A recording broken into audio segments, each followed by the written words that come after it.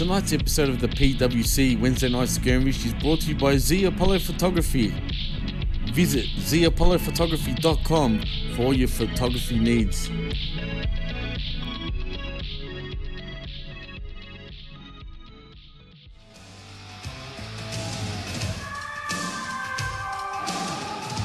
The PWC Network.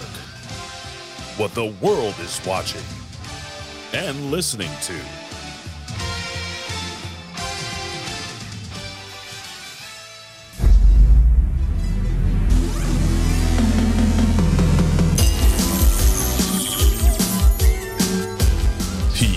PW Hustle.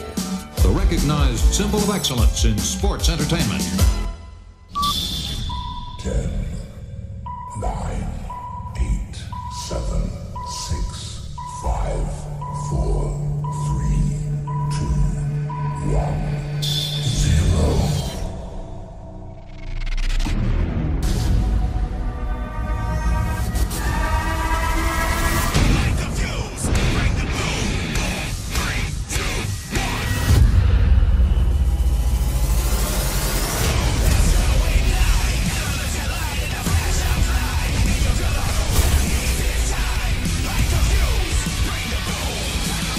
Can Samoa Joe become the Ring of Honor World Television Champion?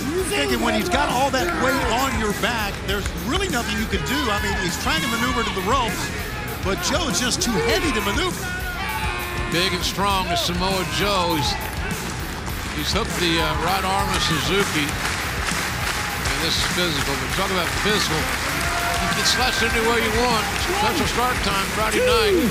Texas Death Match. Yeah, and then Saturday night on TNT, the AEW Women's World title on the line. No cakes involved in that one, I bet. So I have a huge Ring of Honor World Championship match this Saturday night. Samoa Joe, though, looking to capture the Ring of Honor World Television title. Championship week, man. Oh, Suzuki, high boot in the corner.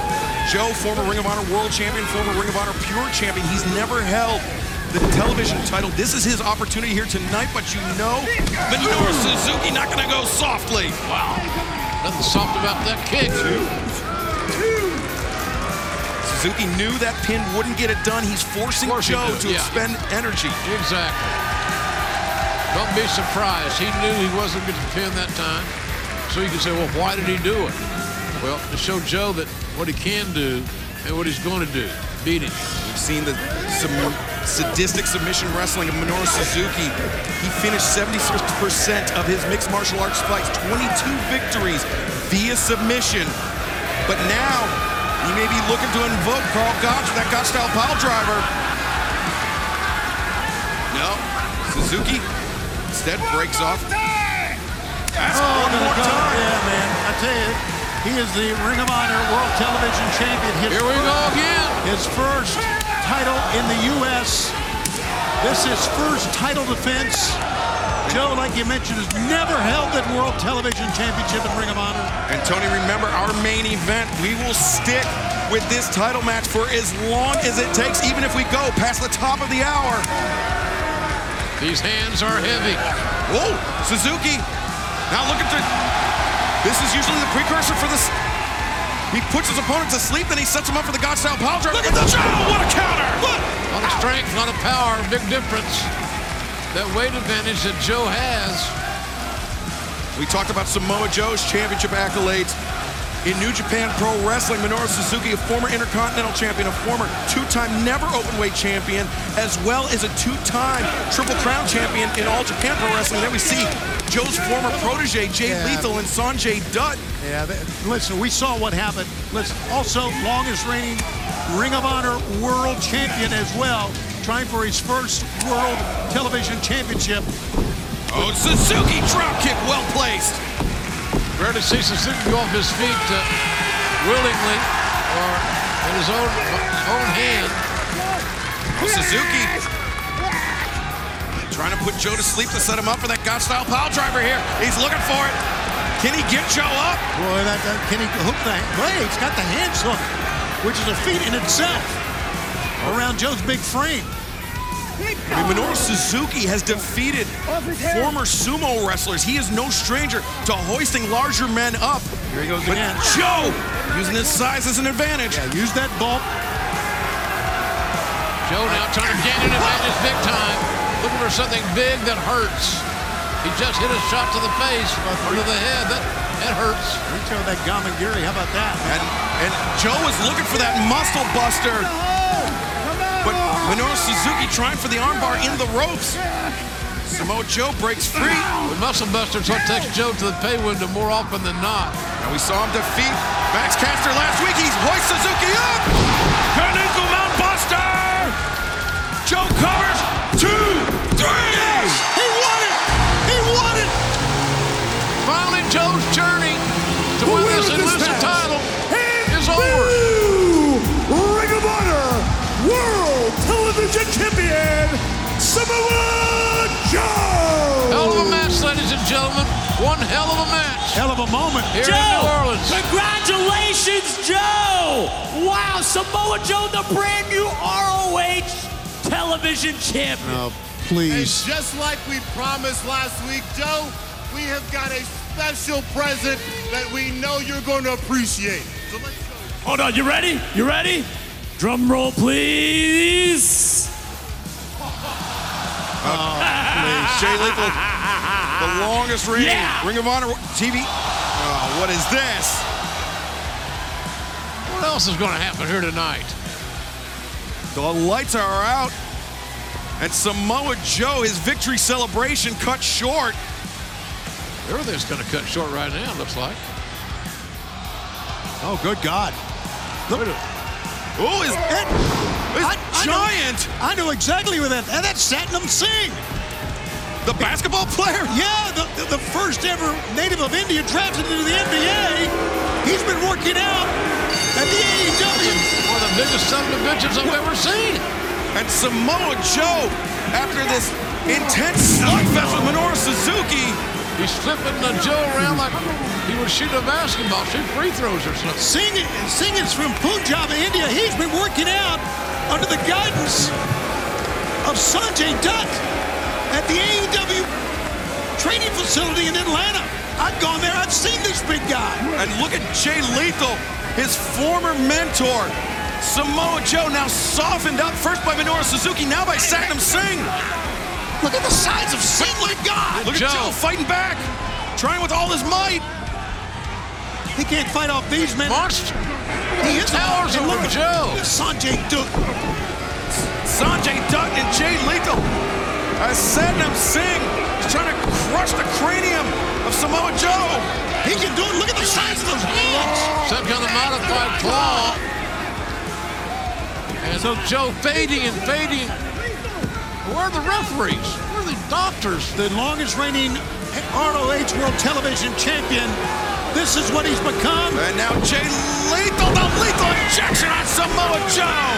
Everybody's happy. And a 2 or 3 on one advantage, and you guys celebrate like you won the World Series. A despicable scene here tonight. And reminder, Rampage this Friday night at a special time, 7 p.m. Eastern, 4 p.m. Pacific. You can see the giant signs at ringside.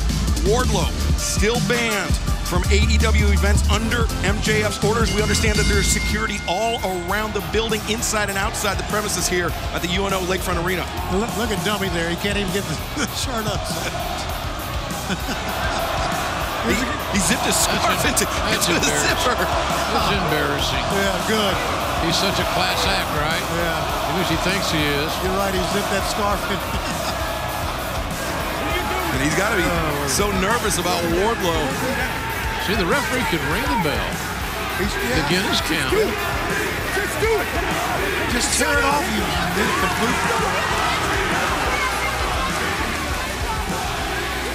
Sean Dean is anxious and ready to roll. He knows he's a huge underdog in this match. Captain Sean Dean, though, with victories over both Spears and MJF. And MJF from behind. Snake in the grass. It's all set up, fellas. And, of course. Of course. He is worthless. He's worthless. It's amazing to me just how good MJF is going to be as he continues to get more experience. Let's not forget, he's a pup. He's an arrogant pup, but a talented pup. He certainly is, and much like Captain Sean Dean, technically was a win over MJF. MJF, oh, wait a second, what is this?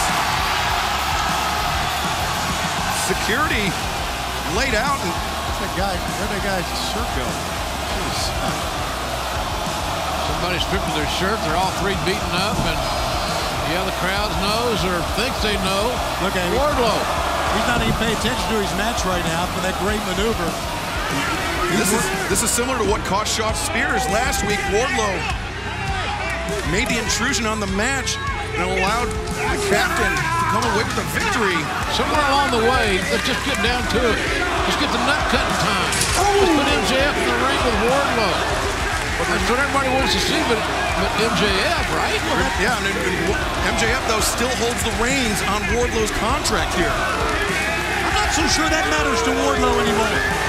There may be some illegal BS in there. It just doesn't allow that matter. Oh, wait a second. I know where the security was. Oh, God.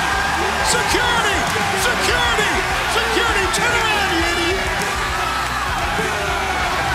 Yeah. It's him, all right. And Wardlow chasing down MJF. Who's running like a scalded dog in fear of confronting. Oh, but Spears. Chairman, get it? He's going to get it. Somebody's going to get something. Uh-oh. Wardlow. With Sean. And now the security being sent to Wardlow. Wardlow just dismantling them. Dominoes, baby. Oh, hear that?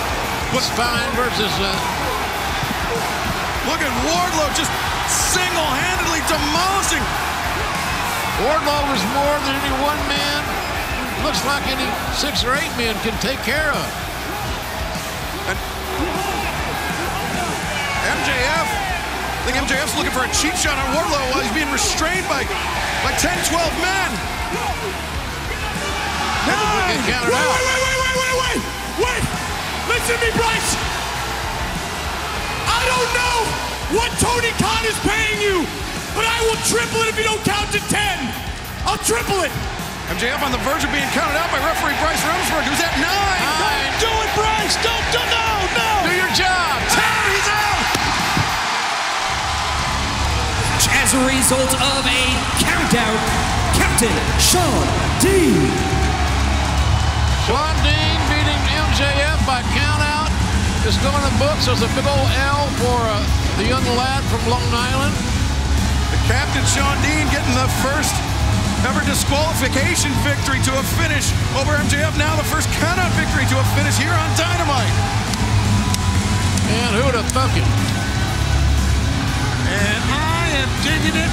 I'm telling you, what a night, what a night. Oh, he's going to cry. He's going to cry. Couldn't have happened to a nicer guy. MJF may be one step closer to his own fate. The captain right out of the Navy SEALs, buddy. Oh, wait a second. Oh, come on. There you go, Bryce. Look at Bryce fire up like a terrier. And I think Shawn Spears just saved MJF tens of thousands of dollars. He very nearly struck an official. Now, Bryce not backing down at all. There you go. Oh, look at Wardlow! What the hell is... Max, I'm not gonna stop until I get my hands on you. Gotta go. And you release me on my contract. Wardlow just seemingly destroyed a camera, which is going to be on MJF's tab, right? He works for it. Absolutely, yes. And the message was loud and clear from Wardlow. He wants out.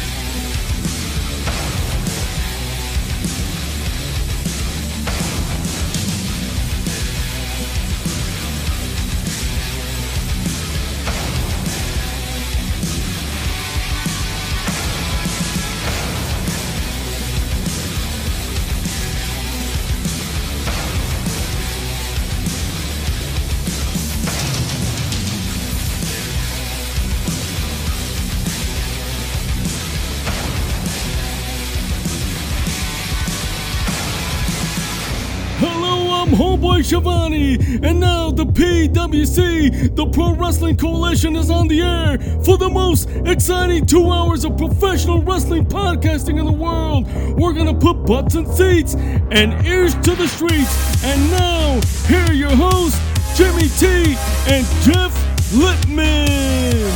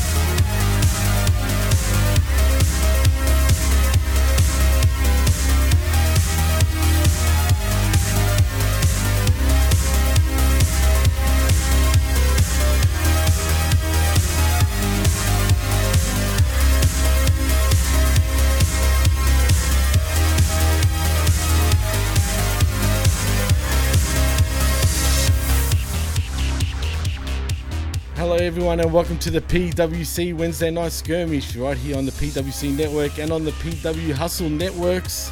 I'm your host Jimmy T, and my co-host is not Chris, unfortunately, but it's my co-host for every other show pretty much every day, it feels like. Dr. Jeff Lippman, every day. Welcome back to another show right here at the PWC. Just to try and understand you, I've been listening to Tyson Yunkasporta on Stan Talk on Audible, so trying to get into your head and understand more about the Australian mindset. Is the Australian mindset that much different to the normal American mindset, Jeff, really? I think part of the problem that Tyson is talking about is that it's not. It's really not about an Australian mindset. It's more about an indigenous, sustainable lifestyle, seeing the patterns in everything. It's I'm only about a third through, and I probably only understand about a third of that. But I'm trying, and I'm sure it's the kind of thing that you're supposed to listen to or read several times before you even understand. Yes, but I'm trying to commune with my Australian brethren. Well, please elaborate a little more about what this audio book or book, whatever you want to call it, is all about. Are you saying it's all about the way the indigenous are kind of being treated over here, or?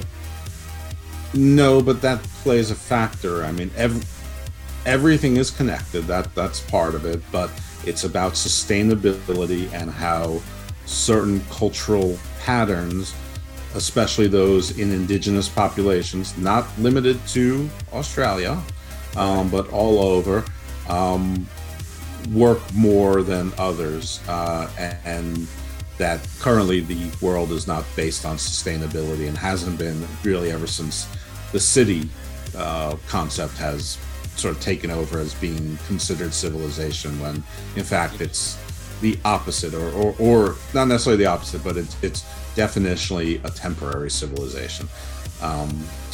But that is probably a gross oversimplification, and I'm probably missing essential points. And again, I am only 1/3 through listening to something that you're supposed to probably read and study and reread several times again. So I am hardly the authority in it, but I just thought it was sort of a nice little starting point to discuss that I'm listening to a book by what I will call an Australian Indigenous philosopher, and try to tie it into that you're from Australia. Funny, interesting, very interesting. You probably have to do a thesis about it pretty much, Jeff, the way this sounds.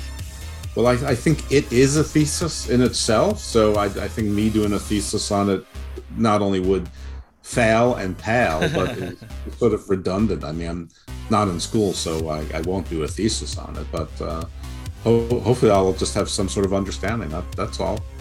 Well, let's move on from theses. I mean, I don't even know if that's even a word. And let's talk about some professional wrestling, actually, Jeff. Not PSI. Because I'm sure we're boring our listeners right now with all the deep stuff, you know what I mean? We always do. But that's okay. That's why he's Dr. Jeff Lippman. That's why you should actually tune into his show, Garden of Doom, if you like that type of stuff. Which I am trying to work my way up to Tyson or somebody in his sphere to come on the show, because my other friend in Australia can't get me dick. I can get you dick if you really want, Jeff, but that's another. I don't need a literal dick. Anyway, enough. I'm all set.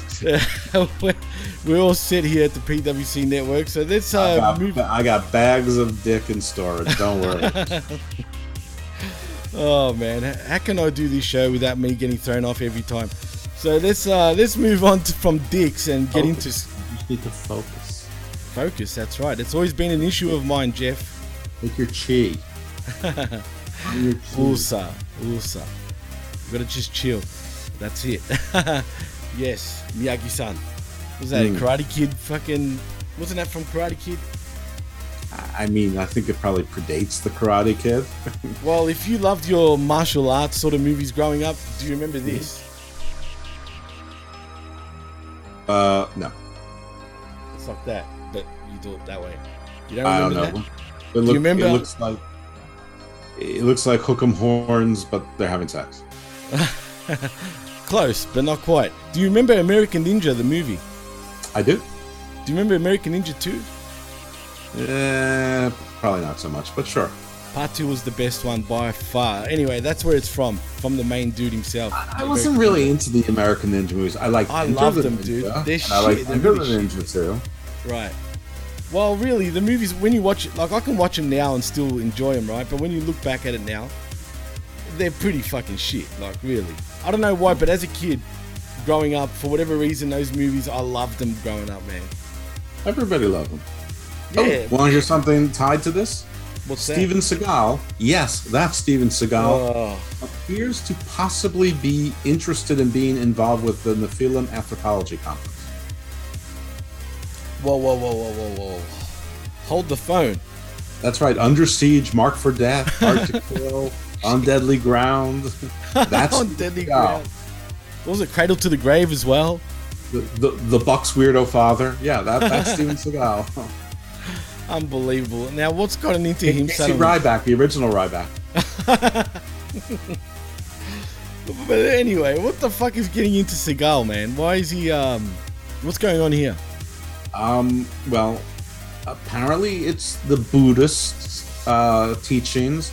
How that ties into the Nephilim anthropology, I'm not exactly sure, but I'm anxious to find out.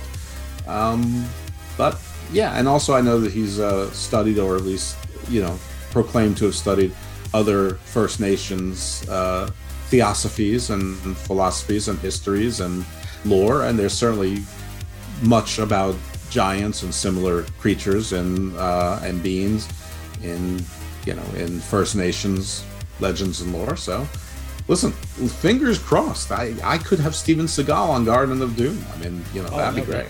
That would be huge. Would you mark out Jeff though? I'd be pretty excited. I don't really mark out, but I've been here before where I was promised Lauren Donner and Kevin Feige, and neither one of them showed up. Nor did any of their production assistants or water carriers, and that would have been fine too. So, it's I'm the bridesmaid. Like I'm 1 degree of separation away from Andrew Collins, but I can't quite get Andrew Collins yet. But I'm on the path. You're on the path, definitely. I totally agree with that, man, because like I was saying about Garden of Doom and Garden Views, which you can check right here on the PWC Network. Damn right. Sometimes. No, it's back. But what I was going to say, I've noticed, like, you know, from all the people that you've been getting on the show, or your guests, they're getting better and better every episode, dude. And I truly mean that. Like, if you're into all that type of stuff, these people that he's had on the show are huge names in the field. A lot of them are, but I also am very dedicated to keeping, like, my smart and respected circle of people that I know to come on as well. I've noticed something strange, that people tend to like more of the guest-driven shows where it's more of an expert than the conversational shows. So I'm going to try to keep that in mind going forward. Absolutely. Well, anyway, let's finally get into professional wrestling, and we start our first match of the evening on Dynamite between CM Punk and Penta Obscuro. I didn't mind this match, dude, but I've got one problem though with this matchup. I don't like the matchup overall because A, there's no reason why these two are even going at it. 2, like, does Penta have to lose again, even though apparently he's on a 6-match win streak? When was he winning? On Dark? On Elevation of Darks? I mean, seriously. That's my issue with the match, you know what I mean? Like, because Penta ends up losing, Punk still wins like he always does, and, like, what the hell?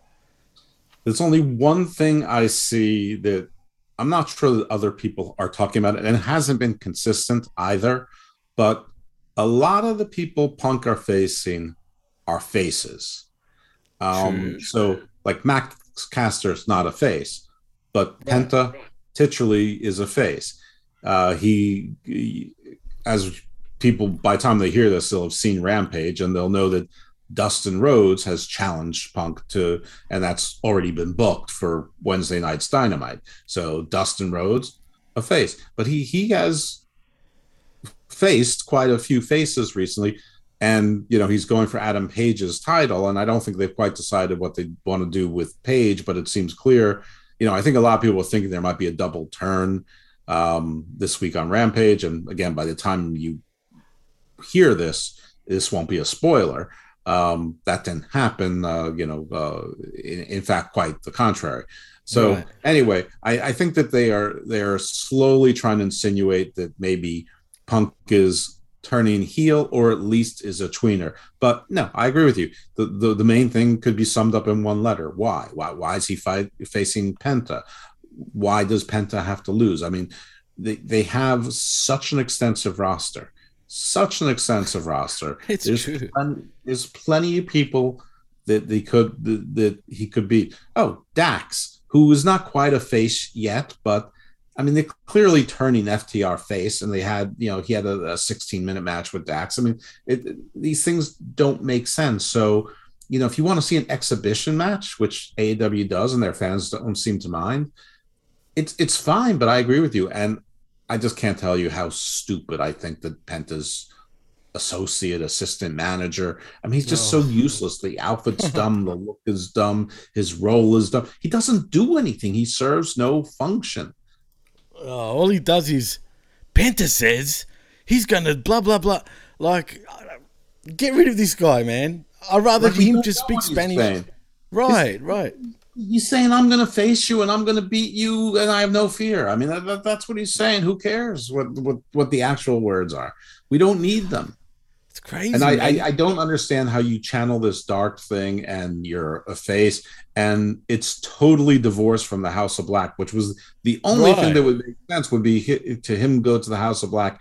And all I can figure is that Phoenix's recovery is going a lot slower than it was. Or it's just fine, but he let his visa lapse again. Well, I'm hearing he's actually on the way back because I don't know if you've noticed or not, but Phoenix has been accepting a lot of independent bookings lately. So I expect him back, say, within the next 2 to 3 weeks, tops. You could be right, but I think these guys accept independent bookings and just don't no-show if they can't make them. What happened with Bandito, actually, speaking of no-shows? Well, exactly. Nobody knows what happened with Bandito. As far as I know, nobody's found him, but apparently nobody's found him dead either. So I guess maybe he's really abandoned. Maybe he's on the run. That's why he's Bandito, right? I mean, but he's not known to do that. So apparently they have found him and he said he's okay.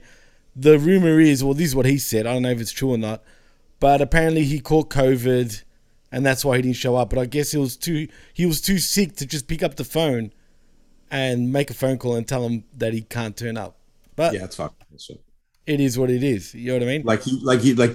He doesn't have a wife. He doesn't have a girlfriend. He doesn't have a boyfriend. He doesn't have an agent. He doesn't have a best friend. Nobody who could possibly tell the booker that his main event's not going to be. I mean, no, this is total bullshit. And whatever. Unless he was in the hospital with a respirator and has no family, that's total bullshit. I know it's surprising that he would do that, but he did. It is what it is. Whatever. We both had COVID. We both felt like shit. We could have sent a text.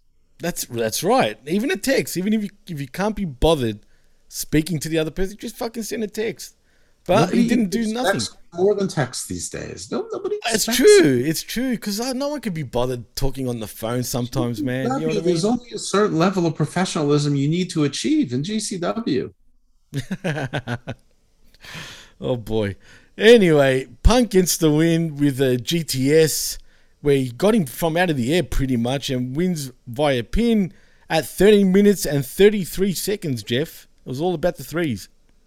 Yeah, okay. It was fine, but I mean, listen, I understand if people like just watching matches and match artistry and contests, that's fine. Then they got satisfied. If you were like me and you already know who the winner is going to be, you want the match to either be much shorter or you're wondering why. So That's how I felt. I don't think it does Penta any good to lose a 30-minute match any more than it does for him to lose a 13-minute match. But I would rather it be 100%. A 13-minute match where he's not embarrassed losing to CM Punk. But what I'd rather see is that it's Brian Pillman or Griff Garrison losing. Right, exactly. And that's what they have to do. Yeah, right. Or Nick Nemeth losing in 4.5 minutes. I mean, Nemeth is better than most of these jobbers that we've seen on television lately, dude. Seriously. I am just literally naming people who are sort of not of particular importance on card level, but we're not supposed to think that they're if you want to face faces, have them face Kazarian. At least there's probably some history with Ring of Honor.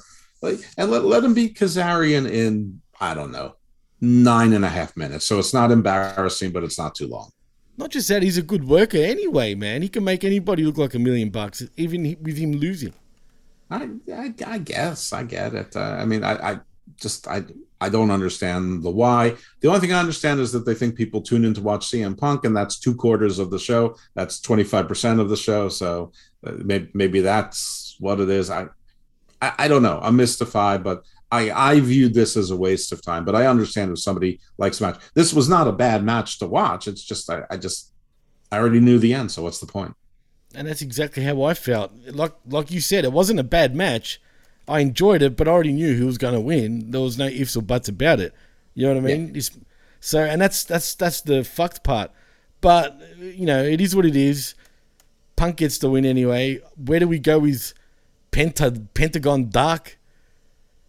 Nowhere. I don't know. Obviously nowhere until Phoenix comes back, and maybe not even then because he'll just get hurt again. And where's Pac again? I mean, is Pac nowhere? Is he not available any longer? I mean, because House of Black has while Julia Hart's still wearing an eye patch, House of Black has moved on to feuding with Fuego del Sol, which, I mean, there's another head scratcher. Fuego del Sol. Fuego del Sol should be no more than like you stepped in cat shit and you're annoyed about it. That is not even gum, not even dog shit. I know the cat shit is pretty rare though compared to dog shit. Let's be honest. Well, I mean, it depends where you are. I mean, if you live among a coven of witches, there's going to be more cats. Touche. Nice. Very nice. Very good. Well, anyway, again with me getting thrown off again, what I wanted to say about Penta, though, is... Shut the hell up, D! Yeah, shut the hell up, D. Anyway, now she turns around. Well, anyway, like, what was the point of him coming back as Pentagon Dark, right? It was for, the Kings of the Black Throne or whatever, the House of Black, right? Mm-hmm. Yeah. He lost anyway. He looked like an idiot losing. Mm-hmm. It didn't matter. What was the difference between Pentagon Junior and Pentagon Dark? Nothing. Absolutely or nothing. Pentagon or Penta Zero Miedo. I mean, Or Zero Miedo or Pentagon fucking RB30. Like, it doesn't matter. You know what I mean? If he wants to change his mask and wear a longer jacket, I mean, I don't think it requires a name change. And if you're going to be carrying 2 shovels, one with you and one with your assistant, use them. I mean, this is a character change without a character change. Literally.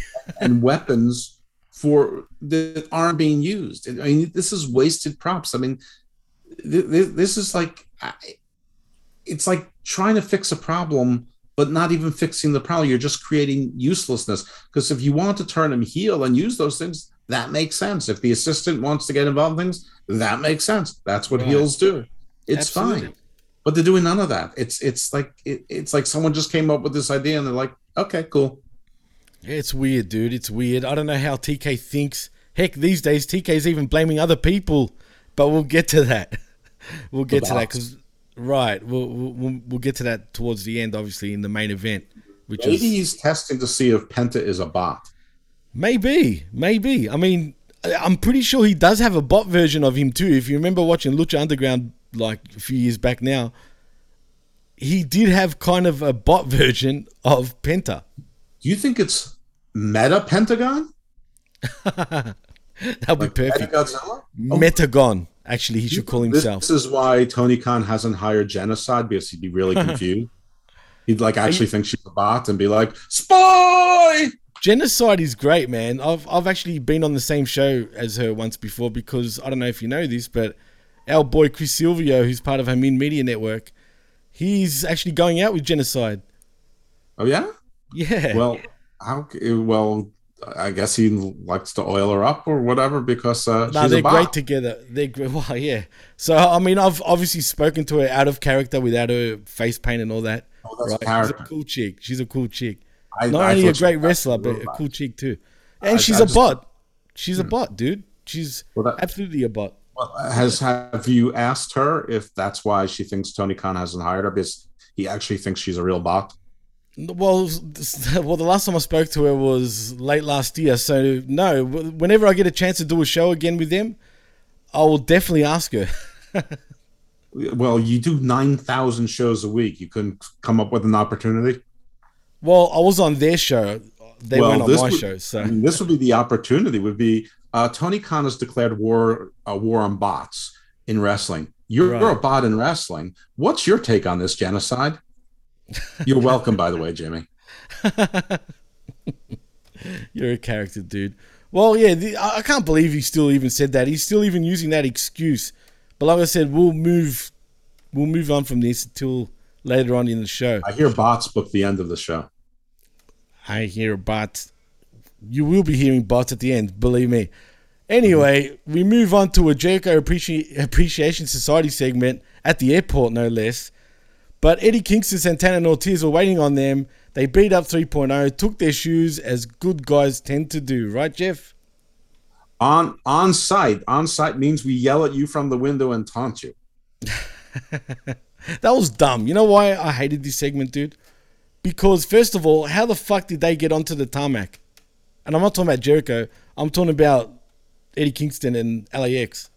I don't know. I mean, all I'm saying is that if you act street, you can find the way. But if you act street, you don't yell on site. Yeah, exactly. Right. Because that's sort of giving warning.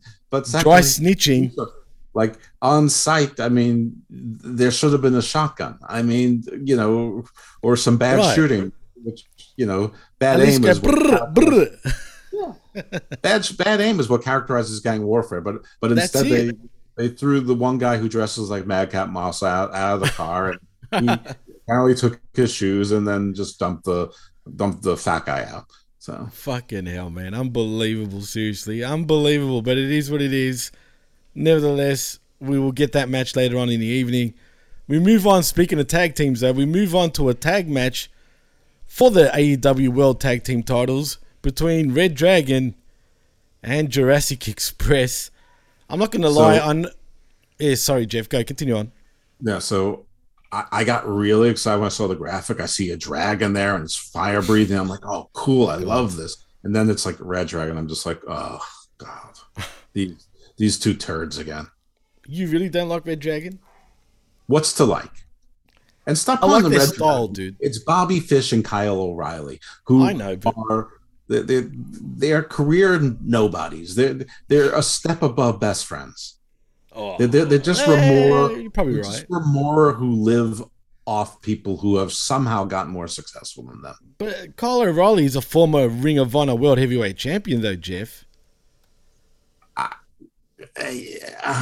mean, I know. People don't remember it, but it's true.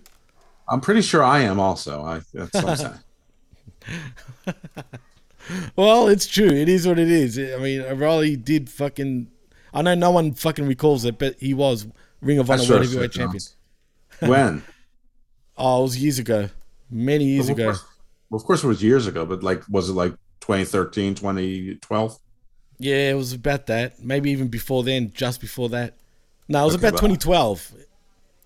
Yeah, that's before I started watching it, other than just sort of like, flipping through channels I'd watch for 10 minutes and, say, ugh, these guys are small and change channel. I'll be honest, right? I used to like gloss over Ring of Honor. I'd watch it occasionally, even during the Punk era. I'd watch it here and there. And I've even got DVDs from that era.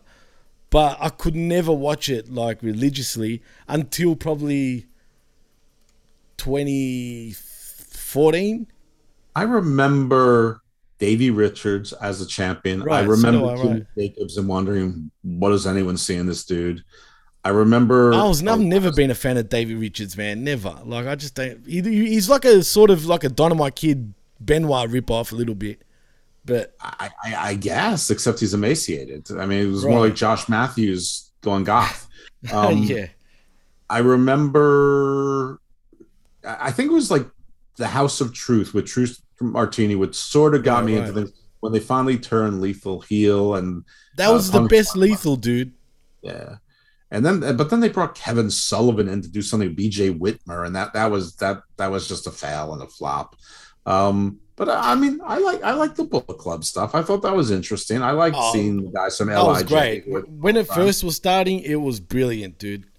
Jay White was on excursion. I mean, so remember when he was in his friggin' trunks in Ring of Honor long before he was a Switchblade? He was in these just plain black trunks with white boots and his hair slicked back.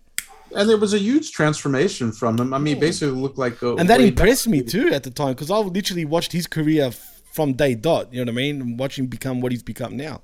He was a white meat baby face when he started. At the end, he became a wrestler. Though. Right, and he was a high flyer style wrestler too, man. He used to do a lot of high flying stuff. Now he's such a great in ring general in many ways. The way he wrestles, he's totally changed. I'm a big fan of Jay White's, dude.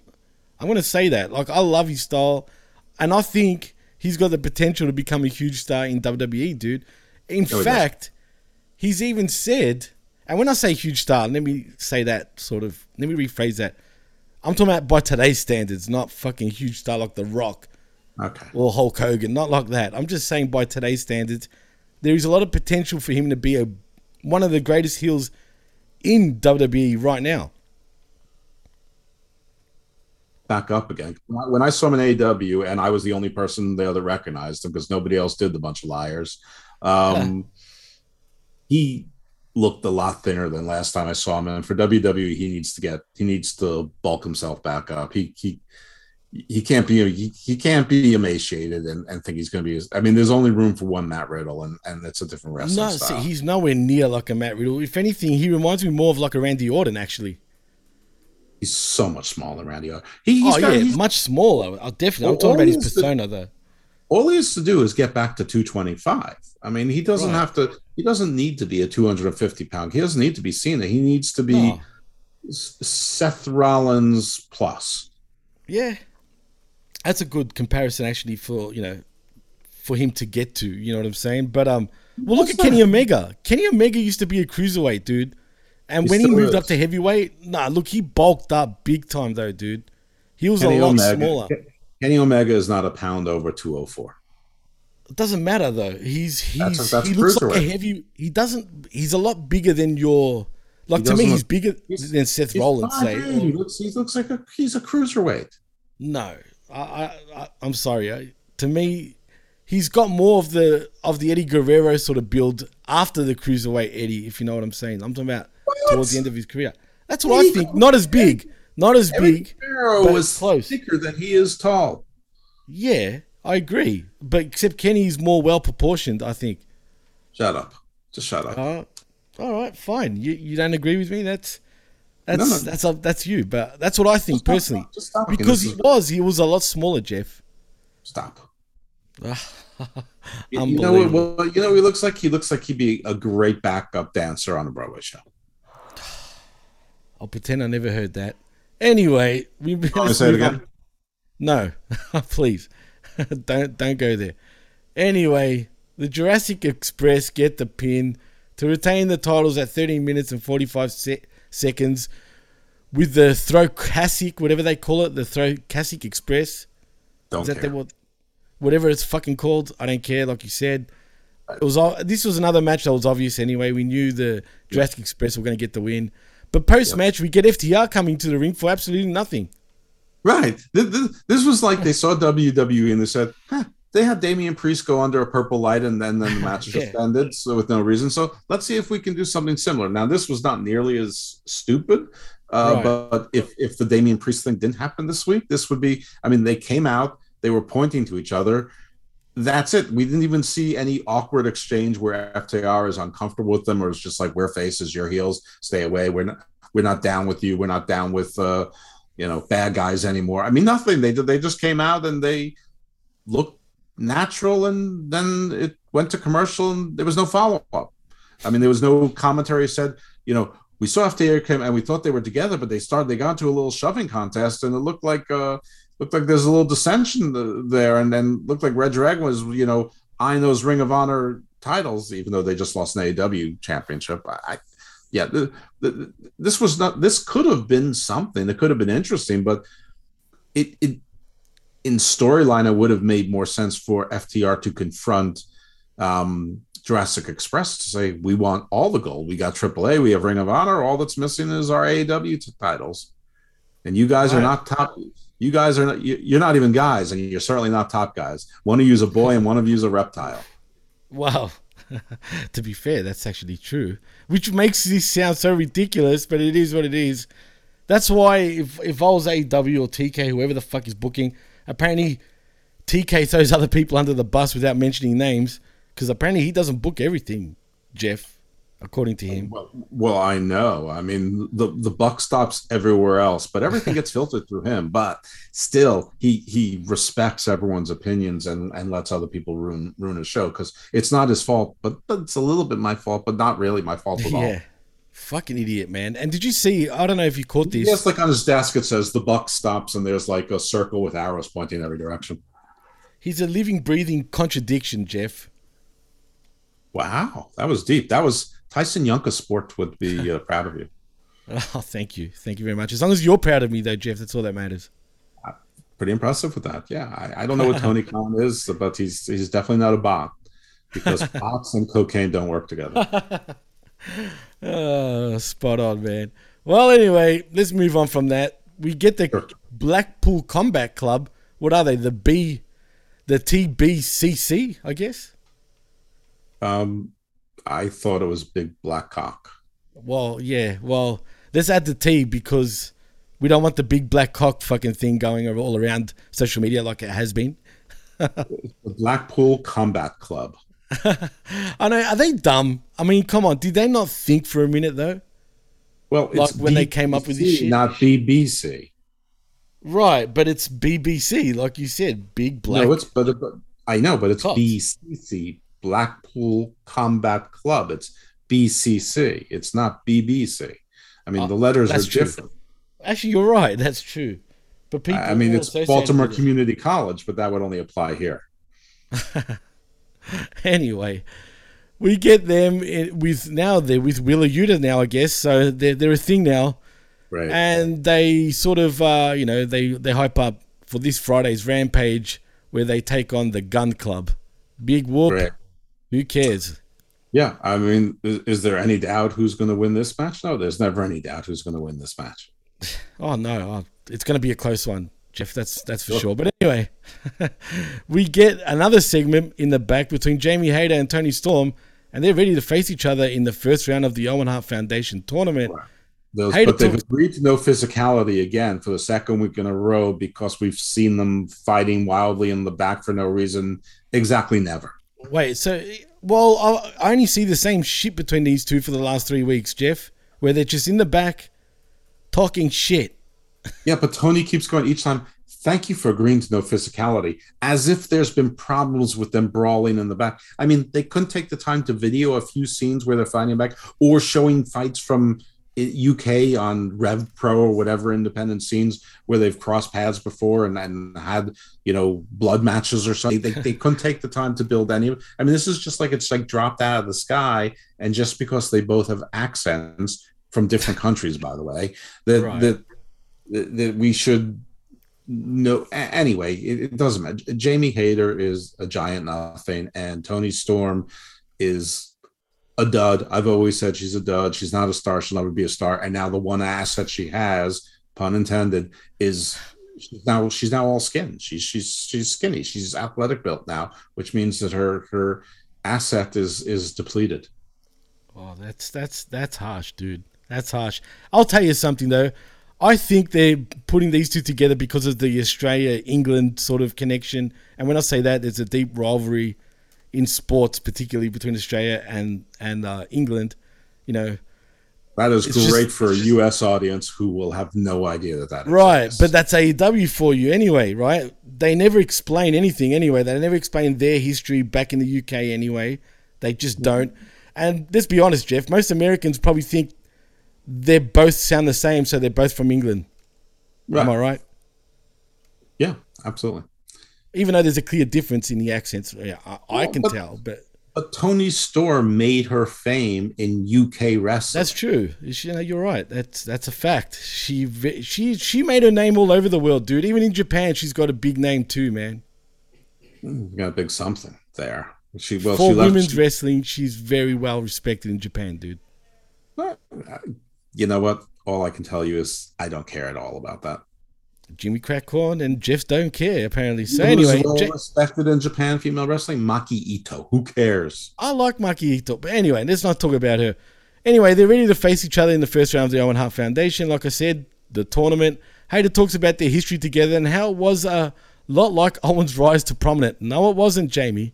Anyway, she's going to let Storm slow her down and ask what Storm is going to do about it. Storm smirks and walks away. Yeah. That's about it. I mean, if this doesn't end with Jamie Hayter's face going through a pie, something's wrong.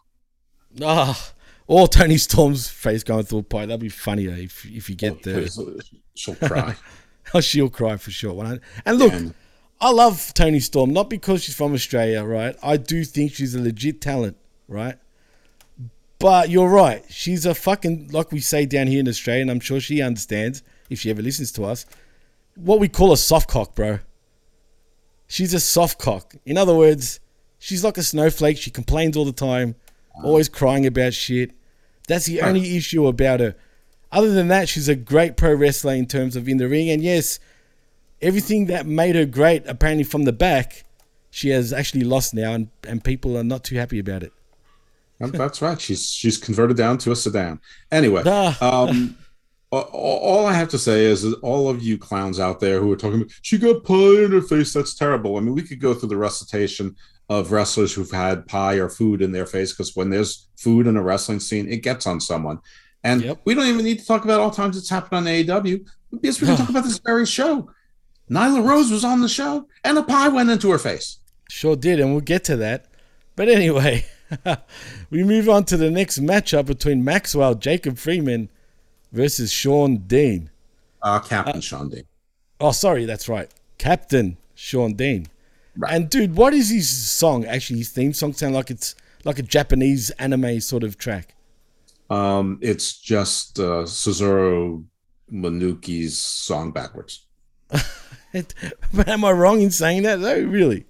I have never listened to Captain Sean Dean's song once.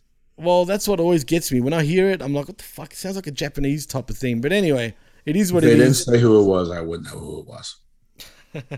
You wouldn't even know, believe me. You'd think it's some Japanese wrestler theme. Anyway, we get Sean Spears here with MJF. And let's just say MJF gets the loss. He gets counted out.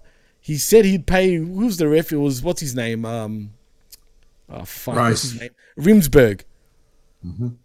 And MJF goes on to say, "I'll pay you 3 times more than fucking what Tony Khan pays you." Are you going to tell the audience why he was being counted out? Right, I know it's dumb, right? It's so stupid. The fact that he was even thinking about it, and I'm talking about Rimsberg, is fucking stupid. But are you going to tell them why MJF was not in the ring and being counted out? I will. I was going to get to that, and that's because of Wardlow, Jeff. Oh, okay, yeah, the middle of the story that you're right. Wardlow comes out, and I'm not going to lie, man. He laid waste to these poor security guards, dude. It was a rerun of last week. It was a rerun, but better. Actually, I actually think they pulled it off better this time than they did last week. But yeah, you're right. It was the same segment. It's perfect. It was the same thing. It was. No. It was. Except I think he looked more impressive. I think Wardlow got more over this week than he did last week. I know that sounds weird, but that's just how I saw it anyway. Well, I mean, first of all, last week was mostly against Sean Spears, so this week is of course it's going to get a better reaction. You have a heel people care about versus heel face, whatever, that nobody ever any place has ever cared about. True. But you know what, man? Wardlow is really starting to get over now. I mean, he was always over, but now he's really starting to get over. Breakout the only thing I'm worried about, does MJF get another loss here? Like when they do face off against each other? Excuse me? I don't know. He just took 2 losses to Captain Sean Dean. It's going to be hard to give him a real loss to Wardlow. But right. I mean, but MJF is signed through 2024. I assume Wardlow's contract is up this year. And I would think that he'd be one that's targeted for assimilation. Well, do you think MJF's actually in the shithouse after what he said and what he did with Ariel Helwani?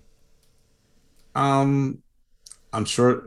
I don't think Tony Khan can fuck with that because MJF might be the most important person they have in their promotion, given his age and how over and how identified he is with AEW. I mean, you have 51-year-old Jericho, you have 43-year-old Punk, you have Bryan and Moxley. And Moxley hasn't re-signed his contract, which is up in a month and a half also, which, most of the other people have signed extensions, the key people, and most of them have signed at least through 2024. Miro, God knows why, signed a 4-year extension. What the fuck, man? Like, what's going on with Miro still? Like, come on. I don't know. I'm pretty sure that every time they put Andrade's face up there, Tony Khan goes, "Oh, good, Miro's on the card." And I mean, what a waste. What was the point of all this shit? Like, I know people are like, "Oh, no, he's doing this, he's doing that, he's rehabbing, whatever." I think it's been way too long at this point to continue using that excuse, man. Yeah. Maybe he'll be in Ring of Honor. Jesus. I have no idea. I mean, the only real excuse would be if he went to Ukraine to freedom fight. He's from Bulgaria, fucking. Well, I mean, listen, the Bulgaria is, they're still Slavs. Well, no, they're Turkic, but they're and Slavic. But well, I mean, everybody is a mutt, but they were former Soviet bloc. Yes, they were. Hence why they've got Soviet sort of names, actually, too. Right. So, but yes, he is Slavic, as Miro's Slav would indicate, but he's Turkic, exactly, as his skin tone and features would indicate.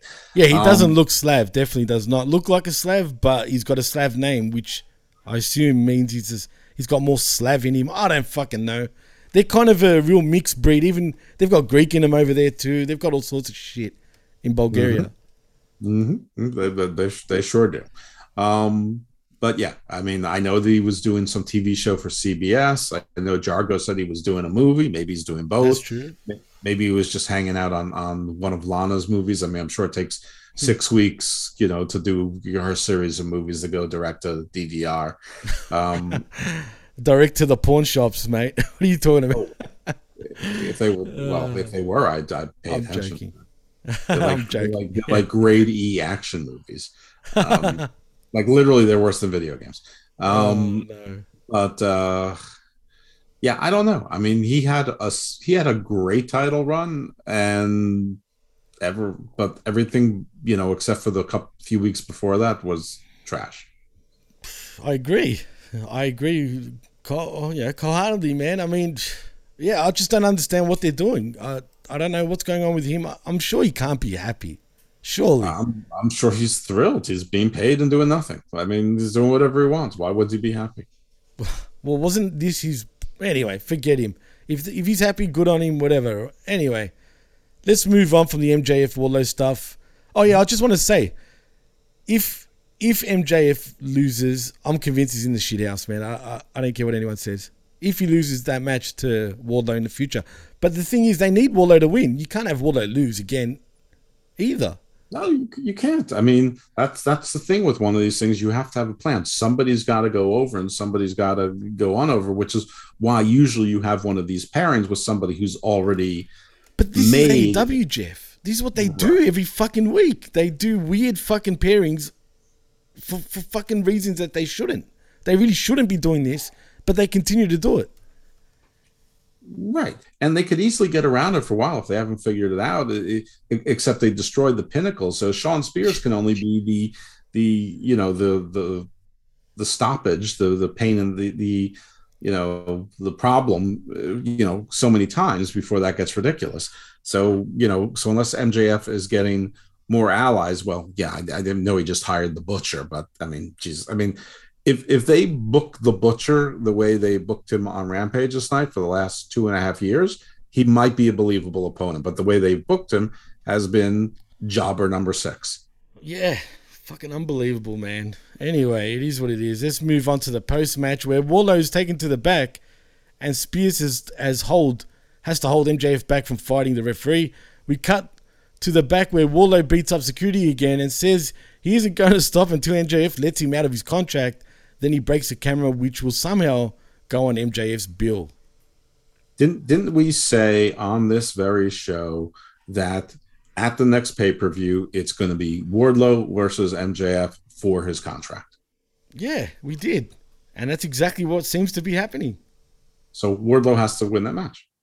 Right. Which, again, it's bizarre, dude. Anyway, we also get in a video that's a bit more complicated for its actual message, Jeff, where Darby Allin challenges Andrade El Idolo to a casket match. Is that what that video was about? Because I lost track of him when he's skateboarding. I'm just like, I'm done. I don't care. I'm out. Well, lucky for him, at least they're putting the AEW rocket. It's not a big rocket, but it's still a rocket, no less. At least he gets vignettes and shit like that, where most of the roster don't get shit. Well, he films his own vignettes. He's a film. Oh, well, lucky for him. Right. But didn't he just beat Andrade like twice in a row, once in a tag match and then once one-on-one? Right. I think it was on Rampage, which was a fucking great match, actually. And wasn't it Oh, no, Andrade won. Andrade got the pin on him. Oh, you're right. It was Andrade that got the win. You're right. It was which was good, though. He needed to get the win. No, it was good. It was good for Andrade. And so, okay, this makes sense. That's fine. I mean, I don't know exactly why these two are going at it, because at some point they both seem to be interested in the TNT title. And they sort of seem to have lost the thread of that. But that's fine. Whoever wins, I guess, goes after the TNT title. And, okay. Yeah, no. This is fine.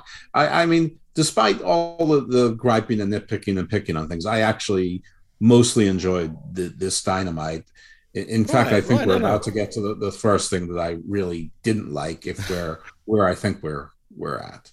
And that's the thing, man. And that's what I hate about, sometimes, covering a show. I enjoy Dynamite most weeks, yeah. But I'm just nitpicking the shit that doesn't need it. You know what I mean? That's all we're doing. Doesn't mean the show was bad. Right. And the reason we nitpick on it is because, frankly, because of the fans make it out to be perfect. Right. And that's 70%, but 30% of it is because it could be near perfect. Yeah, absolutely. Absolutely. I agree. They just have too much talent, but they have all of the pieces to make a perfect promotion, and they just don't want to do it probably because Tony's vision of great wrestling isn't the perfect promotion. It's the one with some of the things that I especially find imperfect. I mean, and if they only dedicate 2 minutes to a women's match in a show, just get rid of the frickin' women's division. I mean, anyone can get away with it. It's Tony Khan and AEW because everybody gets so just get rid of it. Nobody cares about women's wrestling. They really don't. And your division stinks, and you keep adding people for no apparent reason. Just get rid of it. Just be done. Well, welcome to the Sexist Olympics, ladies and gentlemen, where Dr. Jeff Lippman gets the gold for that one. We're going to get all the feminists trying to cancel me now, Jeff. There are no feminists that are watching this show. True. You're probably right. I wonder, there should be statistics for female listeners, but anyway, it is what it is. Before we move on to the part that you hate, doesn't even Jeff, listen. That's true. She only listens to it when I'm editing it. Anyway, Malachi Black talks about how the House of Black is going to destroy Fuego del Sol, which I'm sure, Jeff, they will. Why are they even wasting time with this guy? I mean, I don't. How many times do they want to destroy him, for Christ's sake?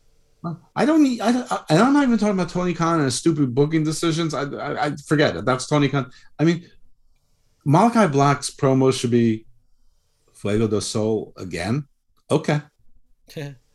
I know, it's so dumb. Anyway, whatever. That's what they've got for him, unfortunately, Jeff. Because they've got no one else. You should just look in the camera and go, is this what you're paying me for?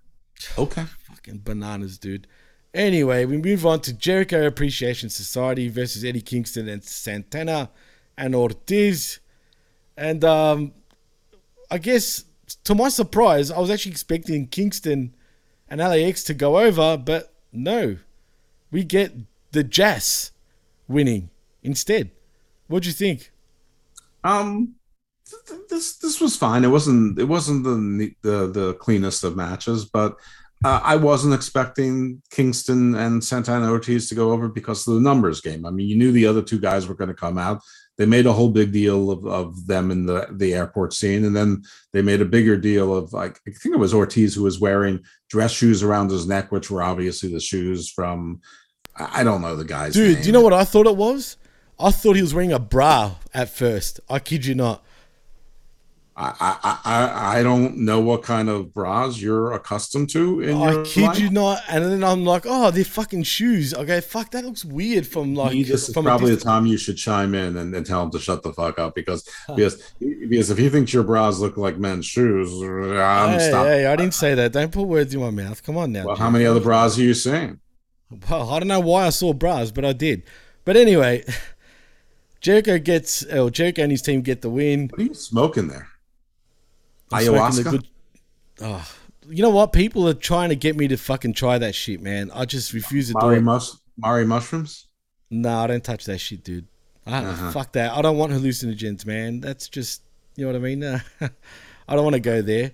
I don't want to have this out-of-body experience. When they were black dress shoes. Come on now. Why, have you tried ayahuasca, actually, Jeff? Not even Johnson and Murphy. I would try ayahuasca, absolutely. I know you would. You'd go to Peru, you'd find a shaman, and then you'll be off to the stars. Off to the stars, I'd be at the top of the volcano. I'd wake up to see my heart cut out. Well, I'm hearing, people are like, you got to try it, man. It's a great experience.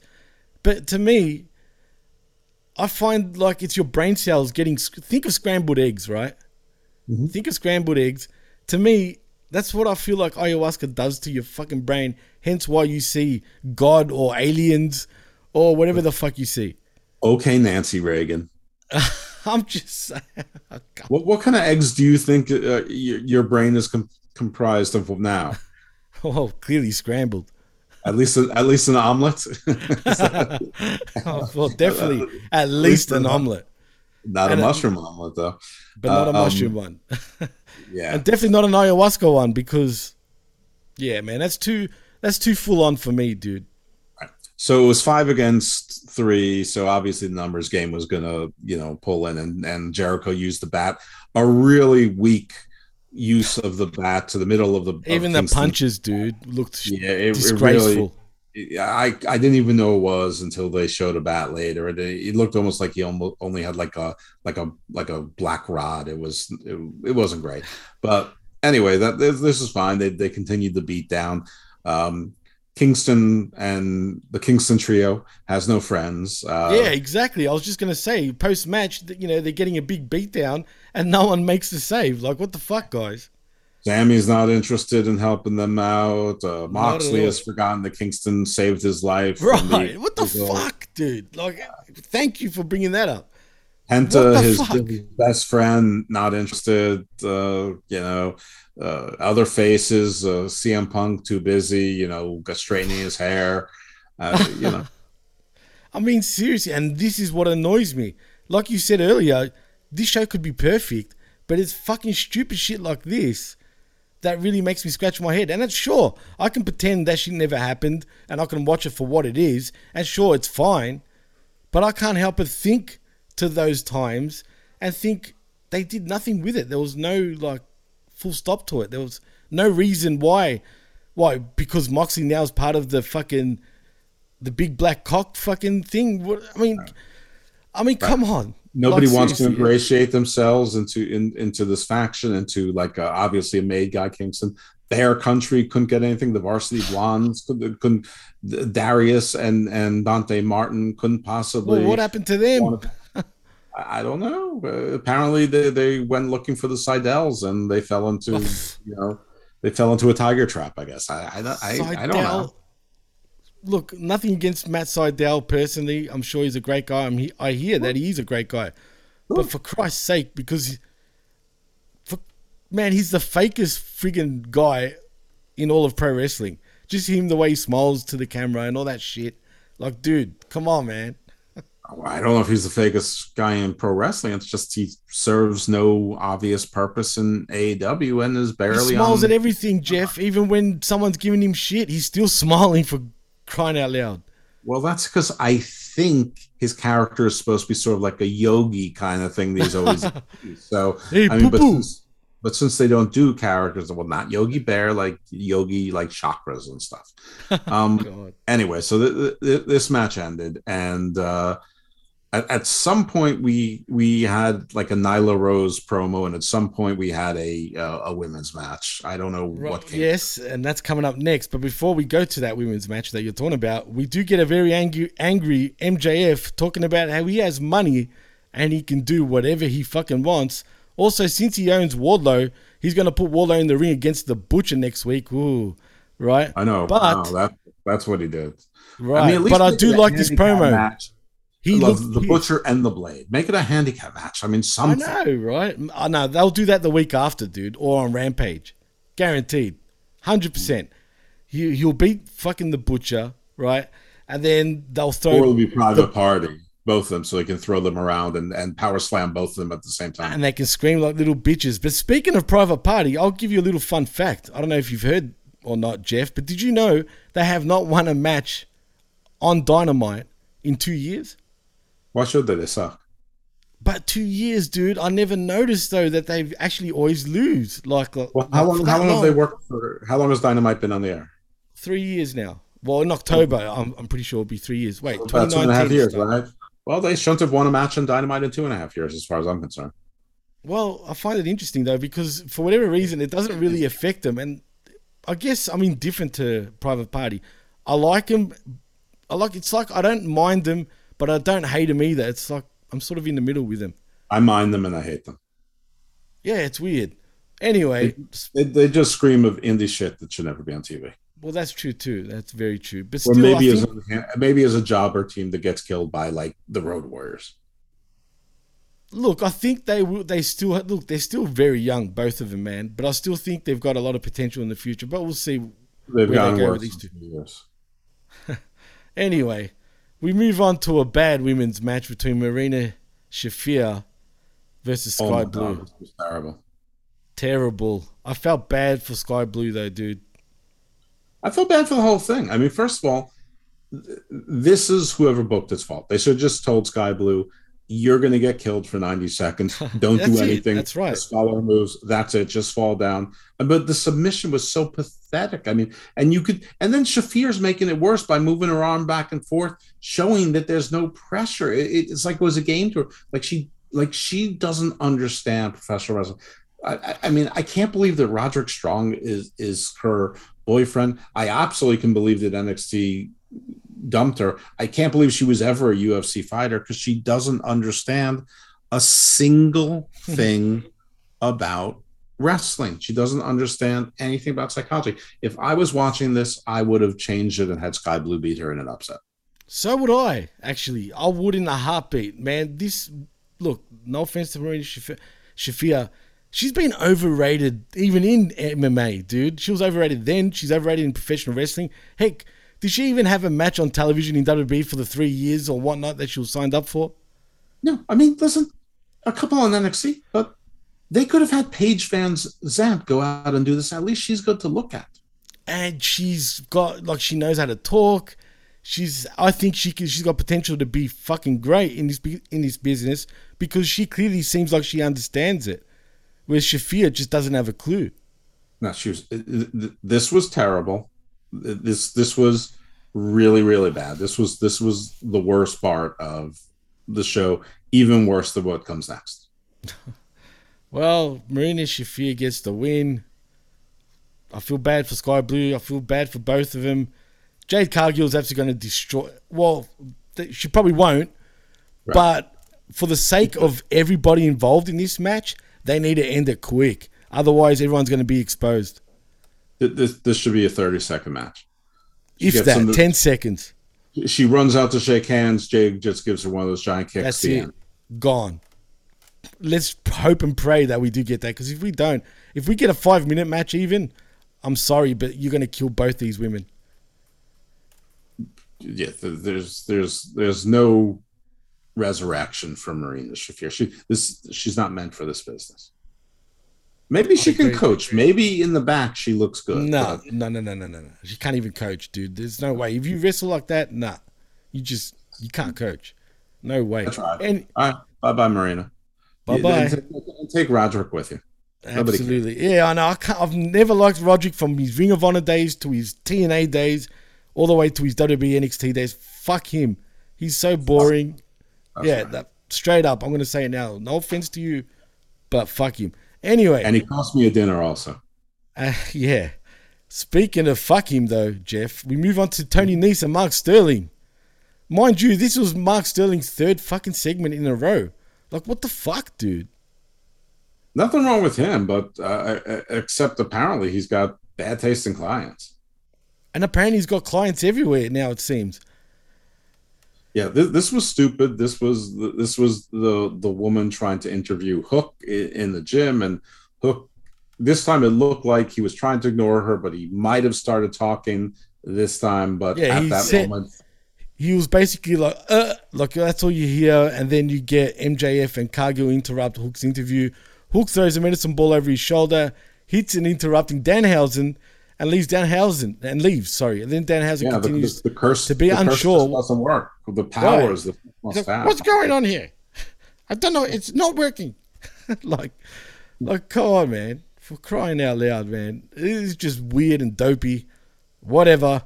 Look, Hook will still be overcome this Wednesday night, though, on Dynamite. I'm telling you now, dude. He's facing Tony Nese, and Tony Nese only loses. So, I mean, Tony Nese is another guy who thought he was going to be a big star. Actually, he's another one that I can't get enough of watching him lose. Dude, his abs are more over than he is. Think about that for a minute. It's really not that hard a thought. I mean, there's nothing else interesting about him. He's just plain Jane, dude. Anyway, we move on to the men of the year, and they are ready for Sammy Guevara at Battle of the Belts on Saturday. What I found funny, though, Ethan Page, I thought he was great. I thought all of them were great in their promo. But what made me laugh is when, what's his name? Oh, God, how did I forget his name? Dan Lambert. Dan Lambert, that's it. How did I forget his fucking name? Dan Lambert made Ethan Page laugh, which I thought was legit. And then he went straight back into character in a matter of seconds, which was funny. I thought this was a cool little vignette in the back. I like them. I think Men of the Year have become so underrated right now, dude. Well, it's unfortunate because I know the future. Oof. Let's hope there's a brighter future though, Jeff. Can't we just hope? There isn't. No, we can't. It's wrestling. We can't. Well, speaking of hope, we get Swerve Strickland and Keith Lee versus Team Taz. Did we miss the Nyla, Vicky Guerrero, Thunder Rosa? Not yet. That's not yet, really? Dude. Yes, really. That came after the main event? It came right before the main event. Oh, okay. So we'll be talking about that next, essentially. Oh, exciting. Right. We'll get to that. But anyway, so like I was saying, we get a tag team matchup between Swerve Strickland and Keith Lee versus Team Taz in Powerhouse Hobbs and Ricky Starks. This was a decent match. I didn't mind it, man. And I think the right team actually won. Yeah, no, this was good. And it was refreshing to see Team Taz win. Taz actually came down and acted as a heel manager and right. You know, barely got involved, but did get involved just enough to get his team to win. Lee. Yeah. So I thought it was good. And I think Swerve and Keith Lee worked well together. I mean, it took a long time to set up that way sort of springboarding off his chest, but that was cool, dude. I sometimes tell Steve that if you're going to watch AEW, it's sort of like when you're watching MacGruber. Before you watch it, you either have to decide that you're going to like it or you're going to hate it because there's no in between. You're never going to just watch it and go, let's go. Yeah. You're either going to hate it or you're going to like it, depending on your attitude going in. Sometimes it catches you by surprise, but 95% of the time, that's the way it is. So yeah, I thought this was a good match. I mean, I know people are saying, okay, Keith Lee's just another wrestler. Well, guess what? That is what he is. He's a wrestler, and Swerve is just another wrestler. Everyone is just another wrestler when they have so many goddamn wrestlers there. They can't all be featured stars. They don't have, if you had everyone get a title for 10 days, the title's going to be meaningless. I agree with you 100%. Couldn't have put it any better myself. But anyway. Wow. That's high praise. Yeah, high praise. Absolutely. Ricky Starks, man, he was over obviously in his hometown of New Orleans. And dude, he looked like he legit was getting emotional as he was walking to the ring.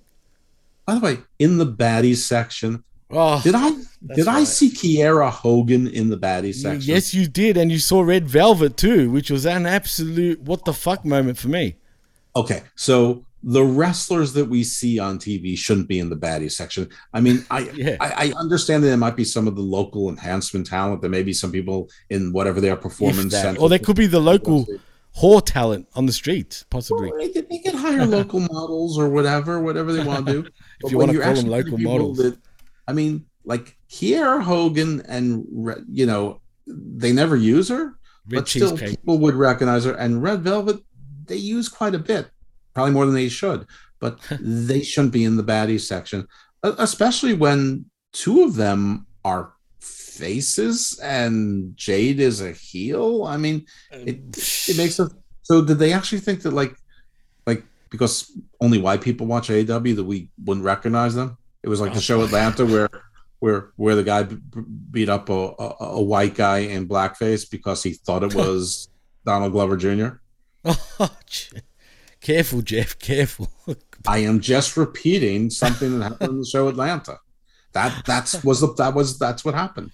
The guy got mad at Donald Glover Jr., who's the agent for he's the agent for Paperboy, and they because of the Cinder Claus and Little Pete myth in Holland for Santa Claus for Christmas, Paperboy wasn't going to do the concert because he thought it was really, really racist, and so.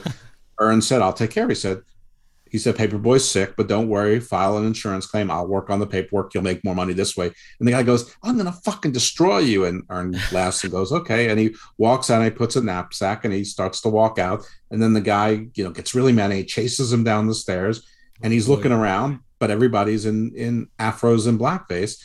And Ern just walks out the door and the guy picks like a random fan who's in blackface and an afro and just can't tell the difference. Between white people in blackface and an actual black guy, and he starts beating the shit out of this other guy, and Ern's like, look at him, and just walks out. I mean, this was in the show. I'm just repeating it. What's the thread here? Oh, So yeah, middle-aged white dude here recognized Kiera Hogan. Didn't look past to see that Red Velvet was there, but apparently you recognized her too. So I mean, that's a little weird. I don't mind the baddie section, just don't do shit like that. But what exactly is the baddie section though? That's another thing. Like, what the fuck? Like, this just sort of came out of nowhere, and it's better than the Dark Order. It's just to get more people on TV, so they. I forgot about the Dark Order. What happened to them? Fuck, I totally forgot about them. Don't say it more times. They may show up. Especially if you say it 3 times. We're close. We're on 2. Right. That's why do you think the game's so upset? Right. I mean, so they get their $400 for being on TV. Well, anyway, let's move on to a bad segment, in my opinion, where Thunder Rosa is in the back and he's interrupted by Nyla Rose and Vicky Guerrero. They have a cake to celebrate her short title reign, but there is no writing on it because she isn't worth the money. Rosa, do you think I'm stupid, Vicky and Nyla? Yes. The cake goes in Rosa's face, and she's so blind that she hits Vicky by mistake. Rosa gets sent into some boxes, with Rose shouting that the joke is on Rosa because she loves cake. That's how she sounded. This was pretty great, in my opinion, but not really. Oh, yeah, I'm going to go with you on the not really. Yeah, this was pretty terrible, but everything with Vicky is terrible. Excuse me. Yeah, and frankly, everything with Nyla is pretty terrible also. And, they gave this 3 years. And it's enough. And the ironic thing is that Nyla was champion before Vicky Guerrero was her manager. She's had zero success since, but I think she's had a few title shots, but she keeps losing them because, she just beats up the new champion. She just attacks him from behind, but, very WWE booking. Absolutely. I think this Nyla Rose experiment is over. They tried to be inclusive. They tried to be progressive, but she's just not good. I agree, man. Is terrible. Vicky was always irritating, but at least her husband died, basically in the job, and people wanted to keep her around. There was some sentimentality to it, and some things managed to work with Edge and whatever, and Dolph Ziggler. As disturbing as it was, that was sort of I know, it was weird. It did work. That's so weird, though. You're right. Why though? There's no nostalgia for Vicky Guerrero 13 years.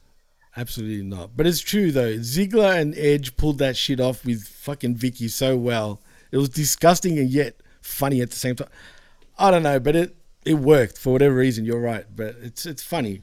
Maybe we need to give it a bit more credit than we are, actually, Jeff. But both of them out. Alexander Aprehendos out. Fuego del Sol out. Private Party out. I'll hold on to them, actually. Ridiculous. Dark Order out. All of them. All of them. Giant sleeper. Just get rid of them. Just get rid of them. Every single one of them.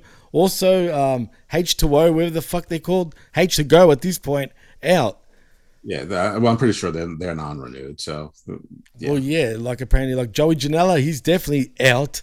And thank God Marco Stunt is out. Reported, every week they report that Marco Stunt's contract is non-renewed. I mean, I don't know why it's reported every week, or just wait until his contract actually isn't renewed. Right, exactly. Anyway, we move on to a little video package of Hangman Page versus Adam Cole in a Texas death match this Friday on Rampage. So Adam Page has had what is this, like his 5th or 6th title defense? Yeah, something like that. 2 of them have been in Texas death matches. Yeah, well, he's the king of Texas apparently now, man, of the death match, even though he's from Virginia. That's right. I mean, heck, they're even calling Brock Lesnar in WWE a cowboy now. You think that's not a slap to Hangman? Yes. 100%. Anyway, we'll talk about that on Uncaged this week, where we review Rampage on Hamin Media Network and also at channelattitude.com. But anyway, Ring of Honor TV title main event between Samoa Joe versus Minoru Suzuki. And I'm not going to lie, Jeff, I was pumped for this matchup. A lot of people were, and I don't really blame them. I mean, listen, I have seen all of 4 Minoru Suzuki matches that I can remember, and one of them was abysmal, one of them was pretty bad, one of them was meh. This one was good. I mean, I mean, listen, at 57 or whatever he is, I'm not expecting him to do like all sorts of crazy moves. But this match was exactly what was advertised. I mean, maybe to go, the chopping and the Japanese strong style, which just means you just hit each other in the center of the ring over and over again forever, no selling, but getting your chest read. I mean, if that's it exciting, was a no sell fest. Don't worry about that. Right. So there's plenty. As far as the match was concerned, it was fine. It was exactly what people were expecting. It was exactly what they delivered. It was exactly right. Suzuki's flying back home. Joe gets the title, the one title in Ring of Honor he's never held. Great. He's back. He gets a title with a promotion that may or may not exist. Excellent. Show should have ended with Joe standing tall. But Tony Khan, he's always got to do a little bit more with people you don't care about, or even worse, don't know. 100% facts right there. It's true, man. Nevertheless, if you went into the match knowing what to expect, you're going to enjoy this match 100%. But if you went into it thinking you're going to see your typical professional wrestling match, then you got another thing coming, because it's not going to be like that. It's just Joe went for a good 11 minutes. Oh, easily. I mean, I'll tell you what it went for actually in a moment. But I look, there was a lot of no selling. Yes, sure. Yes, that can annoy even us, right? But like I said, I knew what I was getting into. And that's why I enjoyed it, man. This was exactly the type of match that I was expecting, and it's exactly what we got. You know what I mean? And you were right, Jeff. It was 11 minutes and 34 seconds. But, man, yeah, it was a choppy your pee-pee sort of type of match. And, dude, Joe became a lobster, literally, dude. Like, he was red, but not just red on his chest, red all over his fucking body. It was fine. It was good. It was very enjoyable. It was fun, right? It delivered exactly what I was expecting, especially after being disappointed by this, murder grandpa. Listen, I get it. Some of you don't need as much because you have 30 years of equity with him. I don't. I if I've ever seen him before, I don't remember. Well, I'm a big fan. Well, simple. I know, and there's lots of people big fans, and there's lots of people who pretend they're big fans. And they got better pretending this time because some people were singing the song this time, which is a stupid ass song anyway. I did like how they said, "What does that mean anyway?" And he's like, "Oh, the spirit's something I forgot," and they stumped him, so that was good. So even they're pretending that they're fans. That's fine. I don't care about. This is what I expected from a Samoa Joe Minoru Suzuki match. This is what I wanted to see, and this is what I would have expected to see 15 years ago, and I got it now. Great. I was a very happy camper until the very end. And by the way, I didn't hate the ending nearly as much as everyone else. I thought that, I mean, they're showing Sanjay Dutt and Jay Lethal the whole time, so the kid. Why is fucking Sanjay Dutt is back on television, for crying out loud? Why? I don't know. He's just another guy who doesn't need to be on TV. He's not built like a wrestler. Out now, like totally. Jay just Lethal, keep him as an agent. Yes, Jay Lethal can speak excellent on his own. He doesn't need. Right. If you want to give Jay Lethal a sidekick who's associated with Ring of Honor, they have 40 people that are unemployed right now. I mean, pick one. Pick one. They got plenty of good talkers. If you want one that's primarily a talker and less of a wrestler, Caprice Coleman comes to mind. Kenny King comes to mind. Kenny King's great. I like Caprice Coleman too. At talking, and they're okay at wrestling. Colt Cabana's right there doing jack and shit. Get him out too, though. Out. You certainly get him out, but he's not even. He doesn't suit AEW. He's good for the independents, man. He's not good for anything. That's true. He's not good for anything. I couldn't care less about Colt Cabana. Never have. But the moment Brody Lee passed, there was no reason for him in the Dark Order anymore either. Because that was the whole thing. I agree. Yeah, I mean, at that point they sort of just turned on him, but of course they couldn't make them heels after the man's death, which I mean I get it, but I don't. Anyway, So, all right. So the present turns out to be an empty box where Jay Lethal puts his hand underneath it, like Dick in a Box from the Diner movie and the Saturday Night Live skit. That was funny, though. That was good. Flips, it was a should have little ended right there, though, Jeff. That's where the show should have ended. That was it. Bang. And then the that's lights it. go out for an extraordinarily long amount of time. A long time. And you're wondering, is it House of Black? Why? That makes no sense. But Brody King comes from Ring of Honor. Why not? House of Black could be a cool thing, but they had him do a Fuego del Sol thing, so you know they're not there. So it ain't that. I mean, you know, in the past that they've done this 10 times, and only once did it work, and that was when Malachi Black came out the first time. But you know, the Dark Order the first time was an abject failure. There was Super Smash Bros. Then there was the Butcher, the Bunny, and the Blade. Nobody knew who they were or cared. I actually knew who they were. Actually, believe it or not. Well, before AEW. I know who Ali was, and I know who Brandon, whatever his name is, Sutter is, or whatever, you know, Cutler. Yeah, not Cutler, whatever. He was in Impact too. I mean, they're married. I knew who they were. I didn't know who the Butcher was. You're talking about the Blade and Ali are married. Yeah. But his real name is like Braxton or Brandon something. No, I know this. Fuck, I forgot their name because him and Ali went by a name too in the Indies. Fuck, Pepper something. His name? No, he went by Pepper Pippa, but no, I mean his name in Impact. Anyway, it doesn't. His name was Benson Dubois. Who cares? Oh, okay. In Impact, right? But yeah, I mean, but they've done this before. So the lights come back on, and there's this giant guy, Indian guy there, and nobody knows who he is. And he's big, and sometimes that is enough, but in this case, it wasn't, because AEW fans like to be in on the joke. So anyway, what? That stupendous Kali lookalike guy, his name is Santam Singh, who used to be an NBA player, and I'm sure he was crap. Okay, he was drafted by the NBA. He was never an NBA player. He got cut almost immediately. He's very tall. He moves very slowly. He's you know, listen, he looks better than Shanky, but he doesn't look as good as Shanga if we're going to compare giant. And let's be honest, he looks better than Great Khali too, man.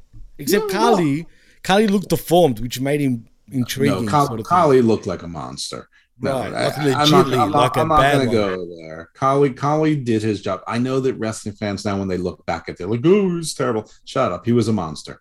He was a legit monster. I still don't like him, but he was a monster, no less. And didn't he beat up the Big Show and make him cry? Yeah, apparently. Which is also funny. Anyway, so the guy, you know, he's not very good at the wrestling thing. He's trying to do like a crush your skull kind of thing, like as all big Indian guys do. I mean, anyone with giant hands, you know, that seems to be, you know, something that would make sense. You know, they're trying to get their own Omos, I guess. And listen, credit to AEW for trying to bring in another big guy, but the setup for, I mean, they could have waited a week. I don't know. I think someone like this needed an introduction before they had to attack someone. Yeah, to let you know who he was. This was a foul. But like everyone's panicking like it was the worst thing ever. Listen, they did worse things in this show than this. So I didn't hate.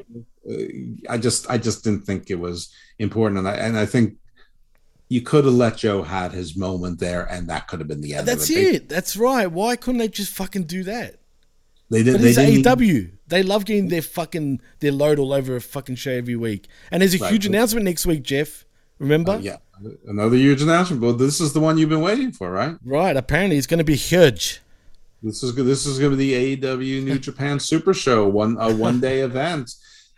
So 50-50 booking, and you're gonna see all your favorites like Tomohiro Ishii, Sashimi Masasaki,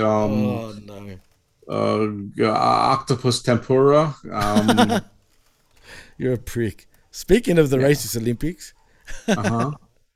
we got gold. Dr. Jeff Lippman. Masahiro Chonoberg. The Jewish Chinaberg, Jewish-Japanese superstar. Yeah, Chonoberg.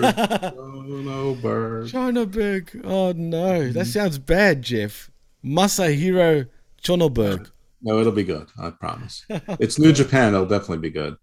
You'll have Hideki Kami and Hideki Daryl Kami. the Cat and Daryl the Cat and Daryl the Cat. That's a real thing. There is Daryl the Cat. I know that. The best Japanese wrestler I've ever seen was Daryl the Cat.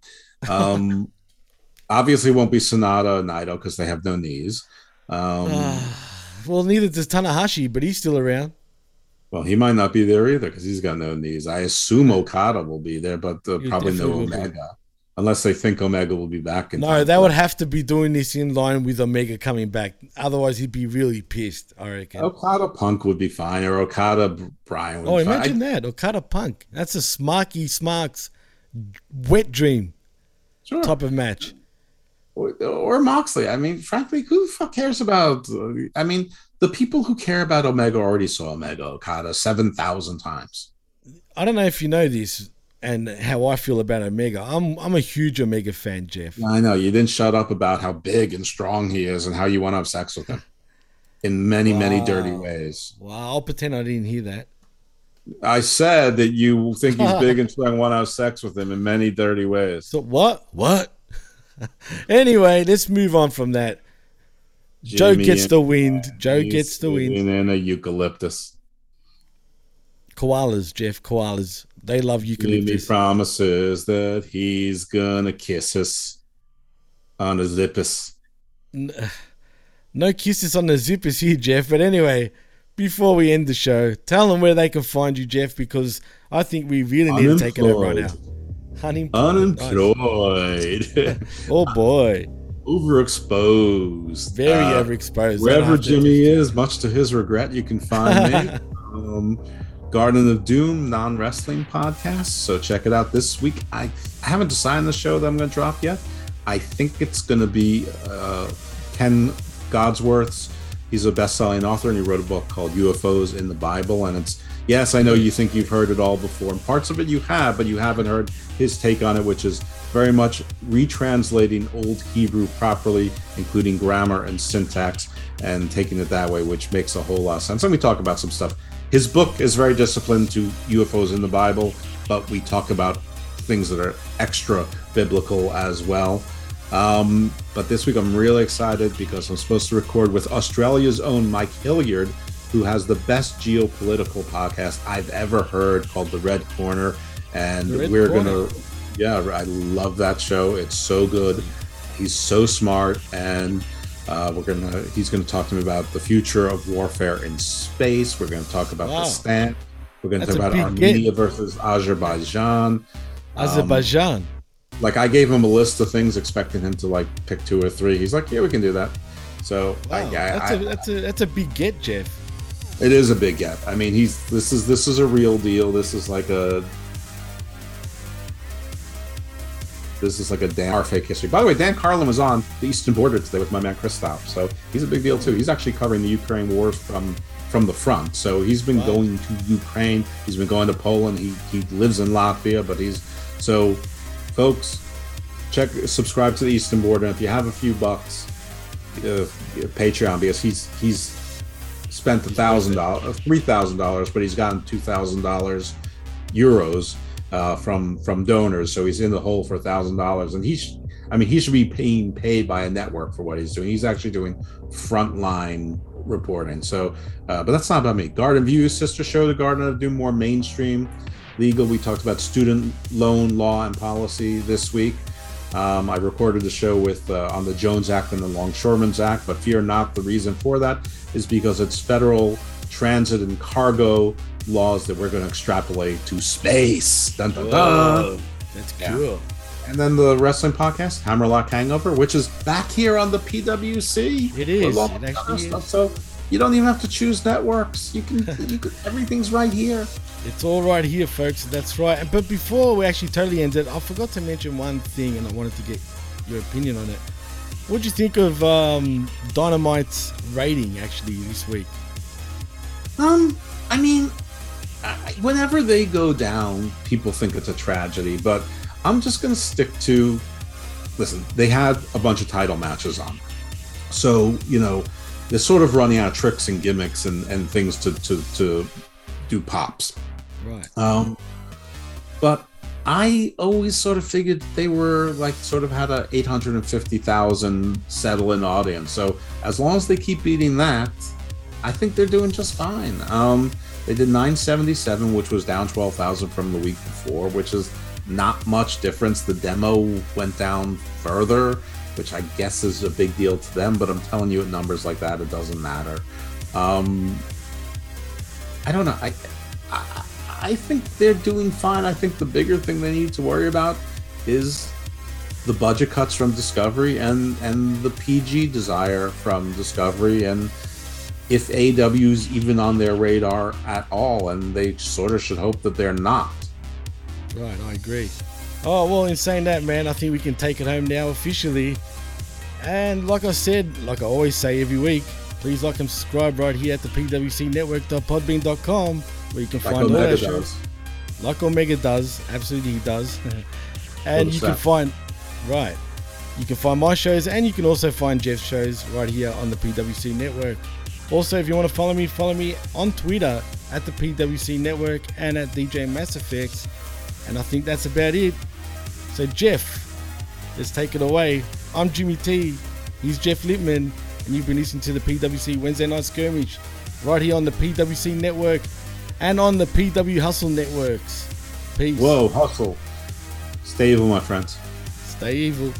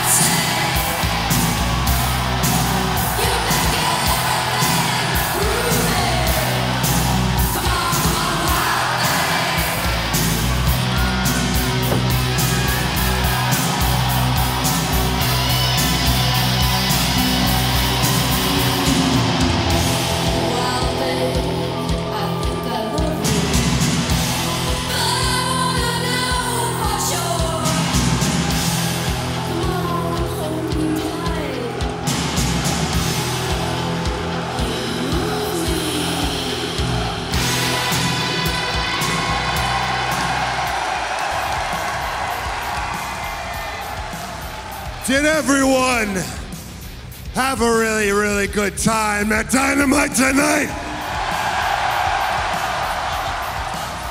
Hell yeah, you did, because AEW Dynamite is the hottest show in professional wrestling on TV. And AEW fans, just like the ones here in New Orleans tonight, are the best wrestling fans in the world. But we got an extra special treat for you tonight, because myself, Brian Danielson, Willie Yuta, and William Regal wanted to be out here not just to feel your energy tonight and prepare and get ready to kick ass this Friday night on Rampage. We wanted to present to you somebody very special. Somebody you saw earlier tonight, and as a pro wrestler, it's really great, because you start out in these small little shows. You're wrestling in front of 25 people. You're wrestling in bars, in barns, and for children's birthday parties and shit like that. To come home to a packed arena chanting your name at shows you went to, and you sat in the audience and you watched the ring, and you had big dreams one day to come back to your hometown arena. It's a really big goddamn deal. So, we're gonna bring out your hometown boy.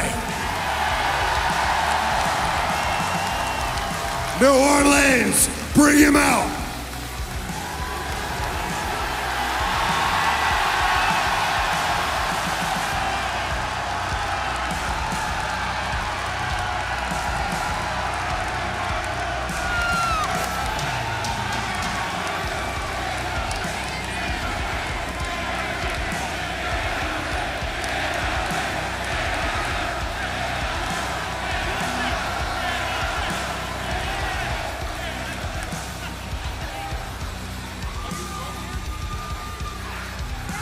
Who the fuck is that? This ain't the Rocky Horror Picture Show convention, dude. This is a wrestling show. Is this guy your guy?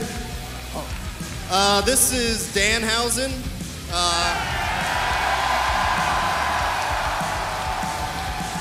He's sort of an old friend, but things are kind of awkward now because of the whole blood on my... Look, we don't want you hanging around guys like this anymore. Do 10 push-ups right now.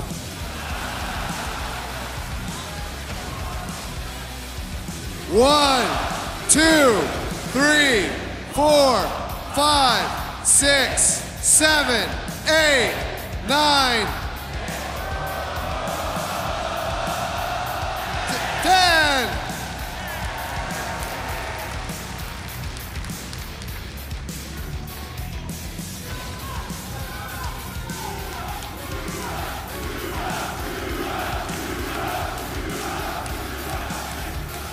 All right, hello everyone, this is Danhausen here, yes?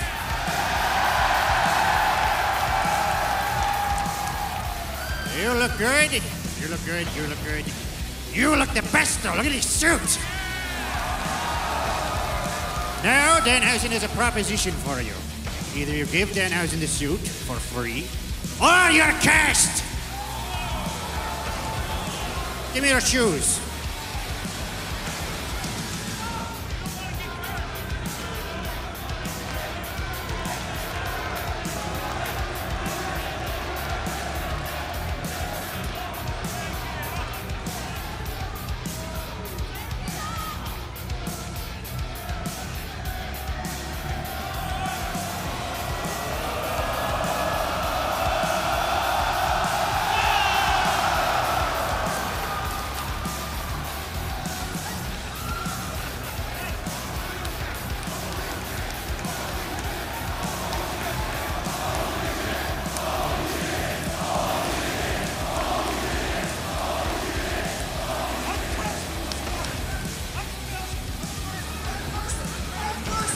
He's uncased! Oh my God!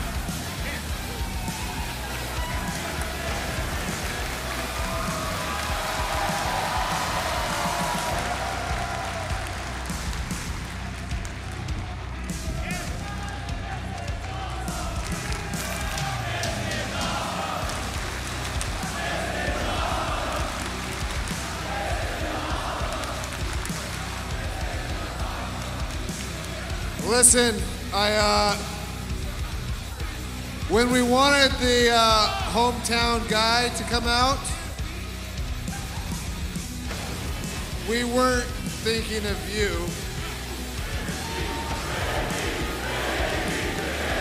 So could the real hometown boy come out right now?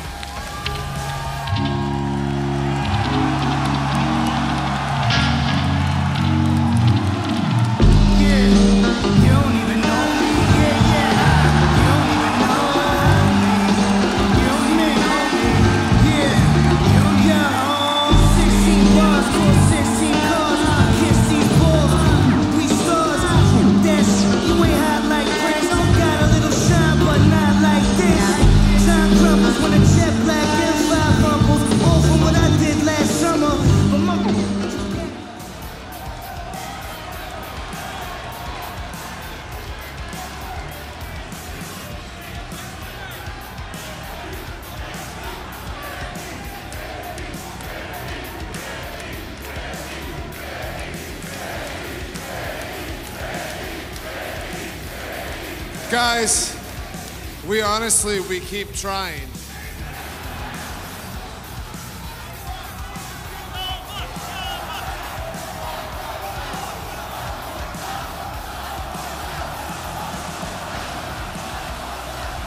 Do you want me to try one more time? Listen, I can't promise it's gonna work. You want me to try one more time?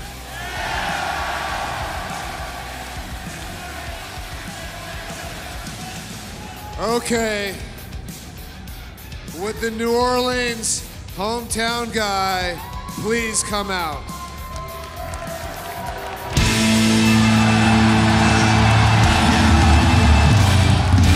The revolution is televised.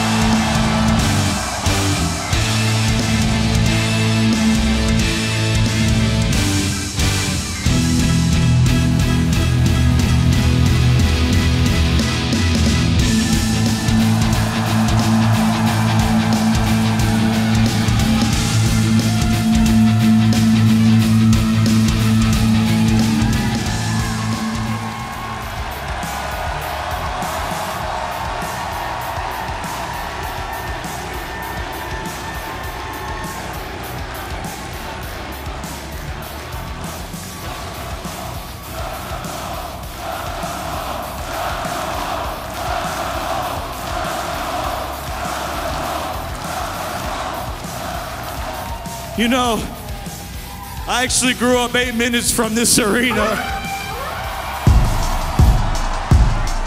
Be acclaimed, top of the chain, so I bet you know the game.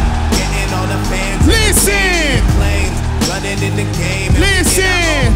Yo! Everybody saying they wanna be acclaimed. Platinum Max, all y'all heard of me. About to do y'all dirtier than Bourbon Street. This whole city smells like a porta-john, and y'all look the other way like Ed Orgeron. And y'all need insulin. Y'all are fatter than Zion Williamson.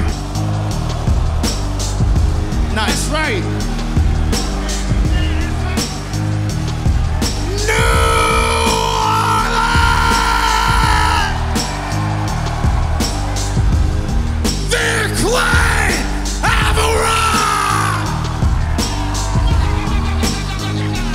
Cut the music.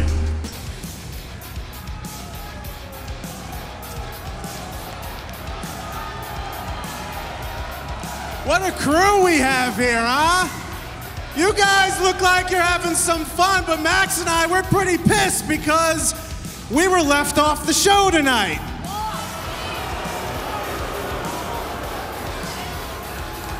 And I'm gonna let you in on a little secret, guys. Last week, The Acclaimed, we had the highest rated segment on Dynamite. And it makes total sense because everyone loves The Acclaimed. That also means that we had a higher segment than this Nosferatu-looking ass, Danhausen. Much higher than the hometown chump Ricky Starks. Hey, you keep it up and I'm gonna push that hairline all the way back to the end of your ass.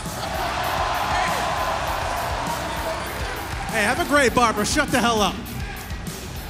And that means it was a much higher rating than the Blackpool Combat Club. Oh, what's the matter, Mr. Regal? Over here looking like you ate a big bowl of fish and chips. You disagree with The Acclaimed? How about Platinum Max? The best wrestler alive gets in there and shows you all a thing or two. You up for it, Max? Get in there.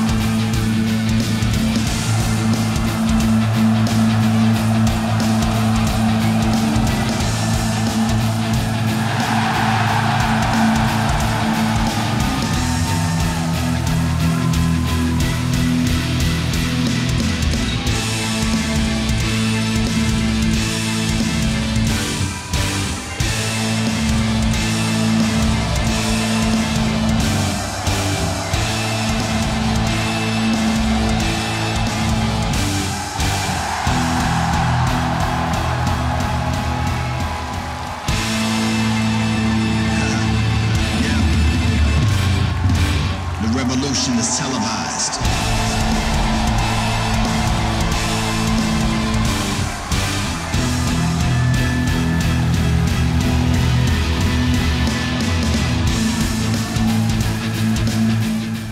Tag man. Good God. The big man, walking tall, being proud, looking good. And running over things. Including human beings. And he manhandled Starks to the corner, but oh, what a headbutt by Keith Lee. One of the great things about Keith Lee, gentlemen of the 348, athletic 348, is his first step. His first step is NFL caliber in my view. Back elbow. Oh, Starks, what a knee strike. Watch out. Oh, my God. Keith Lee, a leapfrog, and Hobbs speared his own partner. Great agility. Great agility. Hard to believe. Now, look at the strength. We knew that was there. You kind of could tell that by looking at this fella. He peeled him into a pile is what he did. And how do you prepare for someone like limitless Keith Lee? You watch a lot of tape of other people. Because he'll scare you to death if you watch a lot of him. Oh! Hear that impact. Combination assault from Swerve and Keith Lee. Cover! Starks. Oh, Ricky. Said ain't so. Ricky able to kick out. Boy, it was close. Man, the closest one yet. And Stark still got something in the tank, although I don't know how much. Stark's in his hometown of New Orleans. He ain't gonna give up. Swerve was looking for the half and half. There's a lot of fight in this dog. Ricky counters and Swerve. Oh, you saw Hobbs trying to grab Strickland by the hair, but Swerve just too quick. Well, the boot caught Ricky Starks right in the face. Good. Look at cast an eye over to Hobbs that time. Swerve. I think he's trying to lure Hobbs in. He did. Good call. You sure did. You get him off that apron. Swerve rolls through. Spear! Spear by Starks. What a counter! That happens to get a lot of rolling going on. Boy, took the big man's feet out from underneath it. Ricky Starks on fire in his hometown. Oh my God! Starks is feeling it. 2. No! A long 2 count for the hometown hero here. Looking for the biggest win, biggest emotional win, certainly, of his entire career. And look at Swerve going to his corner, but Keith Lee's been taken out. That flipping DDT by Starks very nearly scored the victory, but Swerve triple tough. And I thought that was it, and I was wrong. Yeah, and he did. Was a tag made? Did Lee make a tag that time? I guess not. I thought he reached up. I wasn't sure, but I think he did, Tony. Yeah, because he did make a tag. Swerve with Starks up on the shoulder. Oh, wow! Man, with that unique teamwork. 1, 2, no! Powerhouse Hobbs saves the day. And now look here, the big bulls want to roam. They want to be turned out. Stephen Smith getting involved in there as well, our referee. Man, I can see that. Yeah, push him away, man. I know that Starks and, or excuse me. Oh, God. Keith Lee. And now, Powerhouse Hobbs has his chance to get his hands on Keith Lee. Oh, look at Taz. But wait, Starks looking for maybe the Rochambeau. Taz, obviously, administratively, deeply involved with Team Taz, of course, yep. But a tactical error there by Ricky Starks. He was looking for the Rochambeau on Keith Lee. 23 years ago, Taz had a November to remember in this building. Oh! Right now, Team Taz maybe with an April to remember. Powerhouse Hobbs with Swerve on the shoulder. Oh! Man, right in the ring post. He told Taz to move out of the way. And now, Starks likes to launch off the top rope with that tornado DDT. Keith Lee stops Starks in his tracks. And Starks, what a spear! Starks. No! Yeah, that's a hell of a way to interrupt a count. Swerve Strickland with the 450 splash. Whoa! Hobbs running over Swerve in the corner. Powerhouse Hobbs, the last man standing. Oh, my God. The strength here. This is a dream matchup. I tried to get it out earlier. I got tongue-tied, Tony. Yeah, another elbow in the back, in the head. The dream is going to be all Powerhouse Hobbs. I want to see these two men fight. Oh, Taz just grabbed the boot. Look at that, the spine buster. What the hell? Here are your winners. I can't believe Ricky that. Starks and Powerhouse Hobbs. A very timely intervention by Taz to give Powerhouse Hobbs the opening and score the victory for Hobbs and Absolute Ricky Starks. Hey, Excalibur Taz just played one hell of a big hand. He played a couple of big cards right there. He certainly did. He's kind of declared himself. Maybe the old Taz is re-emerging. And we are watching this tag team grudge match unfold. Nice. How about that drop kick by Chris Jericho? Nice drop kick, timely, found its mark. Even more important, Jericho ends the exchange with the advantage. That tells the story right there. Eddie Kingston and Santana watching their friend Ortiz getting bludgeoned by Chris Jericho. See Kingston with that thump shirt paying tribute to the late great Junkyard Dog. And you best believe there'll be some thumping if Kingston gets tagged in. That's what Dog's the finishing hold. It was a power slam, was called the thump. And Jericho grabbing the boot of Ortiz, trying to stop Ortiz in his tracks. By the way, he got that finish from the Cowboy, Bill Watts, modified the Oklahoma Stampede. And Ortiz takes down Jericho. Still a long way to go to the tag. Look at Eddie Kingston. Eddie is he's needing so badly to get a tag and get in this match so he can get him some. Come on now.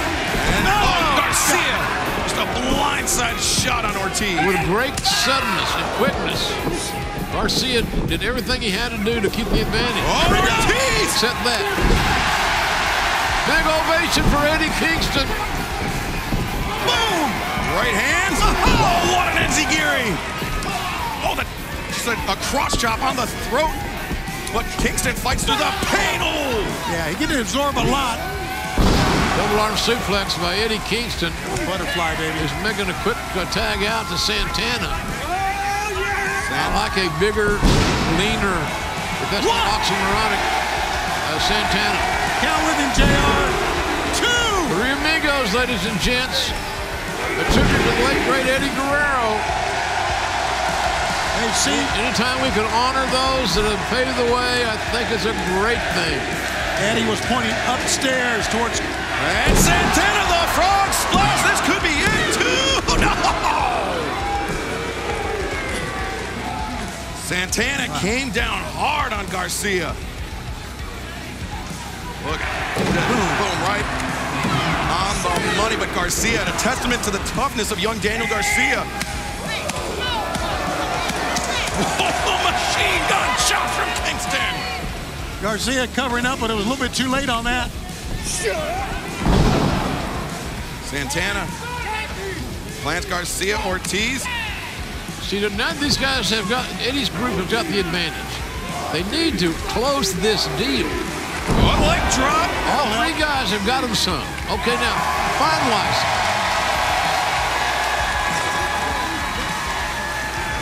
Well, Kingston, Santana, and Ortiz with the advantage right now. Jake Hager, wow, swiped out on the outside. And what is Eddie going to do? My God! Tope Suicida. He collided head-to-head with Hager. And now Santana Ortiz looking for the street sweeper. But instead, oh, what a great counter there. Man, heavy artillery's out tonight. This is out of control. Shoeless Angelo and thumbless Matt. Oh, Ortiz wipes out Matt Menard and Angelo Parker on the outside. Eddie Kingston gets the tag, and now there's nothing to separate Kingston and Garcia.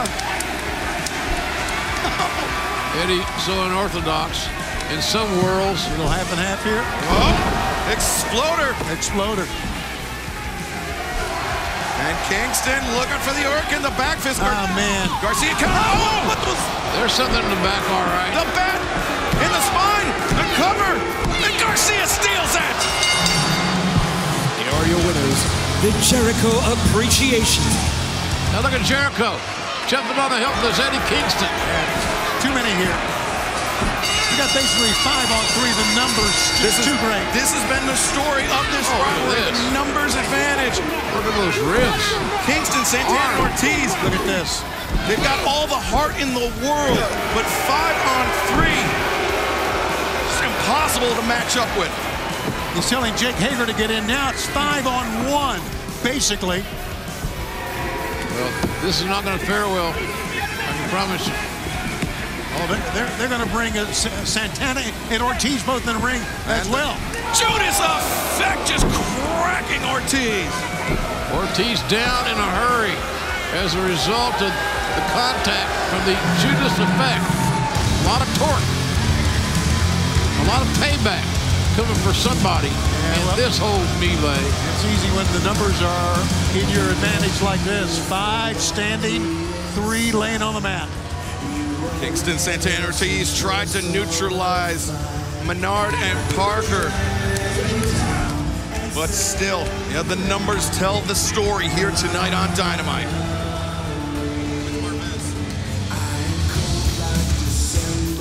Look at this. O'Reilly can hurt you in a variety of ways. He's an equal opportunity offender. Oh, look at Jungle Boy, though. Tremendous turn of momentum, and he makes the tag. Wow. Tag Team Championship is on the line, and one of our biggest nights ever here on Dynamite. Lizard Man fighting hard to retain these tag team championships, along with his great partner, Jungle Boy Jack Perry. Luchasaurus single-handedly looking to neutralize Red Dragon. Quickness. Well, an assist with the boot from Kyle O'Reilly. Release German suplex. O'Reilly landed hard on his head and shoulder. Right on his head. Look at this agility, flexibility. Big tail whip that time. Deep, no. Wait, man, look at Kyle O'Reilly. Wow. I'm going to say, he went right at the big man with a lariat. Luchasaurus with both members of Red Dragon. Choke slam. Oh, my God. Standing moonsault press. 1, 2, no. Well, you got to hand it to the challengers. They're just not giving up for the hell of a fight. We got a hell of a fight ongoing here. This is for the AEW World Tag Team Championship. Big trios match still to come. Eddie Kingston on one side. Chris Jericho, the Jericho Appreciation Society on the other. Yeah, we saw Santana Ortiz and Kingston strike first, and then Marina Shafir will make her AEW Dynamite debut, taking on Sky Blue later on tonight. How about this? That is broken out on Rampage. It'll be here tonight. Keith Lee and Swerve against Ricky Starks at Powerhouse House. And then our main event, what a dream match for the Ring of Honor World Television Championship. Minoru Suzuki looks to defend that title against Samoa Joe. That one won't be pretty, but you can be able to hear it in the other room. Whoa, what a double team move. Jungle Boy, deep cover, no! Rick Knox's hand was coming down. He got close. Let's hear for the perseverance here of Bobby Fish on that. I didn't think there was any way he could get out of it. Look at this Jungle Boy. Pinpoint accuracy with the elbow drop. Jungle Boy, an amazing athlete, was true to his attempt there to put his adversary away. Just said to Rick Knox, 2. Now, Jungle Boy went for that elbow strike to the back of the head. Bobby Fish heard the footsteps. He was able to duck it in the blind tag. Tag made. O'Reilly. Butterfly suplex. Oh my God, he still got it. He hangs on, and now Red Dragon, the launch, the German. Somebody's got to leave. Cover, 2, no. Jungle Boy kicks out, but into the cross arm breaker. Good Juji Gatami. That's got to be it. The cross arm breaker is looking to be the magic formula to put the tag titles on the challenger. And notice how O'Reilly grabbed the left leg of Jungle Boy to prevent Jungle Boy from making it to the ropes, but he still does. Yeah, got the foot under the rope just barely. Wow, what a match, guys. Tremendous technique, tremendous strategy there by Kyle O'Reilly. Red Dragon, former 3-time Ring of Honor World Tag Team Champions. They held those titles for almost 2 years combined with 30 successful tag team title defenses, looking for their first time. And O'Reilly's a former Ring of Honor World Champion. He is, and Jungle Boy, though, not going to give up those AEW World Tag Team Champions that easily. Whoa, Luchasaurus. Ready to pay. Uh-oh, look at this. With Kyle O'Reilly on the shoulders, Luchasaurus. Jungle Boy is looking for the Doomsday device, perhaps. But Fish sweeps up the leg, and O'Reilly. Look at this, the hanging front chancery. Tag, I believe, was made there. And oh my God. Look at this. O'Reilly neutralizing Luchasaurus. Bobby Fish, the Avalanche Falcon Arrow. Can he seal the deal? 1, 2, no! Man, what a hell of a way to break up the pinfall. That was going to be a 3 count. That was going to be it. This fans are loving this one. Our long-awaited event, postponed for months and months. Fans are loving that we're here. They're here. And we're glad you folks are watching at home. And they're seeing a hell of a World Tag Team title match. Big uppercut by Luchasaurus, but O'Reilly, a combination of his own. Luchasaurus catches, nice. Drops step. Oh, what a counter by Jungle Boy! Fish with the back elbow. Oh, that headbutt. That was toxic. Rolling elbow strike by O'Reilly. Jungle Boy DDT! Man, that DDT had everything you'd ever wanted in one. Perfect execution by Jungle Boy. Bobby Fish eats the tail whip from Luchasaurus. And Jungle Boy, Luchasaurus, Thoracic Express. 1, 2, 3. Hard fought. One hell of a tag title matchup. No winners in this match. And still AEW World Tag Team Champions, Jungle Boy and Luchasaurus. JR, hard fought but well-deserved victory for the AEW World Tag Team Champions here tonight on Dynamite. Jungle Boy looks to be a little bit worse for wear, but he never slowed up, he never backed up. He fought like a man, and oh look, wait! O'Reilly with the chair to the knee, and now across the spine of Jungle Boy. One cannot trust Red Dragon by any stretch of the imagination. Completely unsportsmanlike conduct from Red Dragon Kyle O'Reilly, the attack after the bell. Man, a finable offense, to say the least, attacking after the bell with a chair, in my estimation, excuse me, that should cost you some money.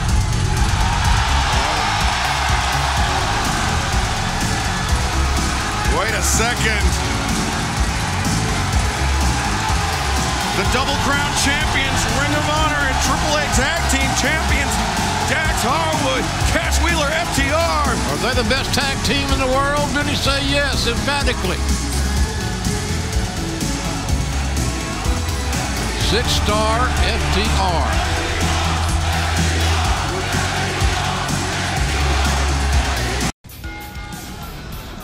All right.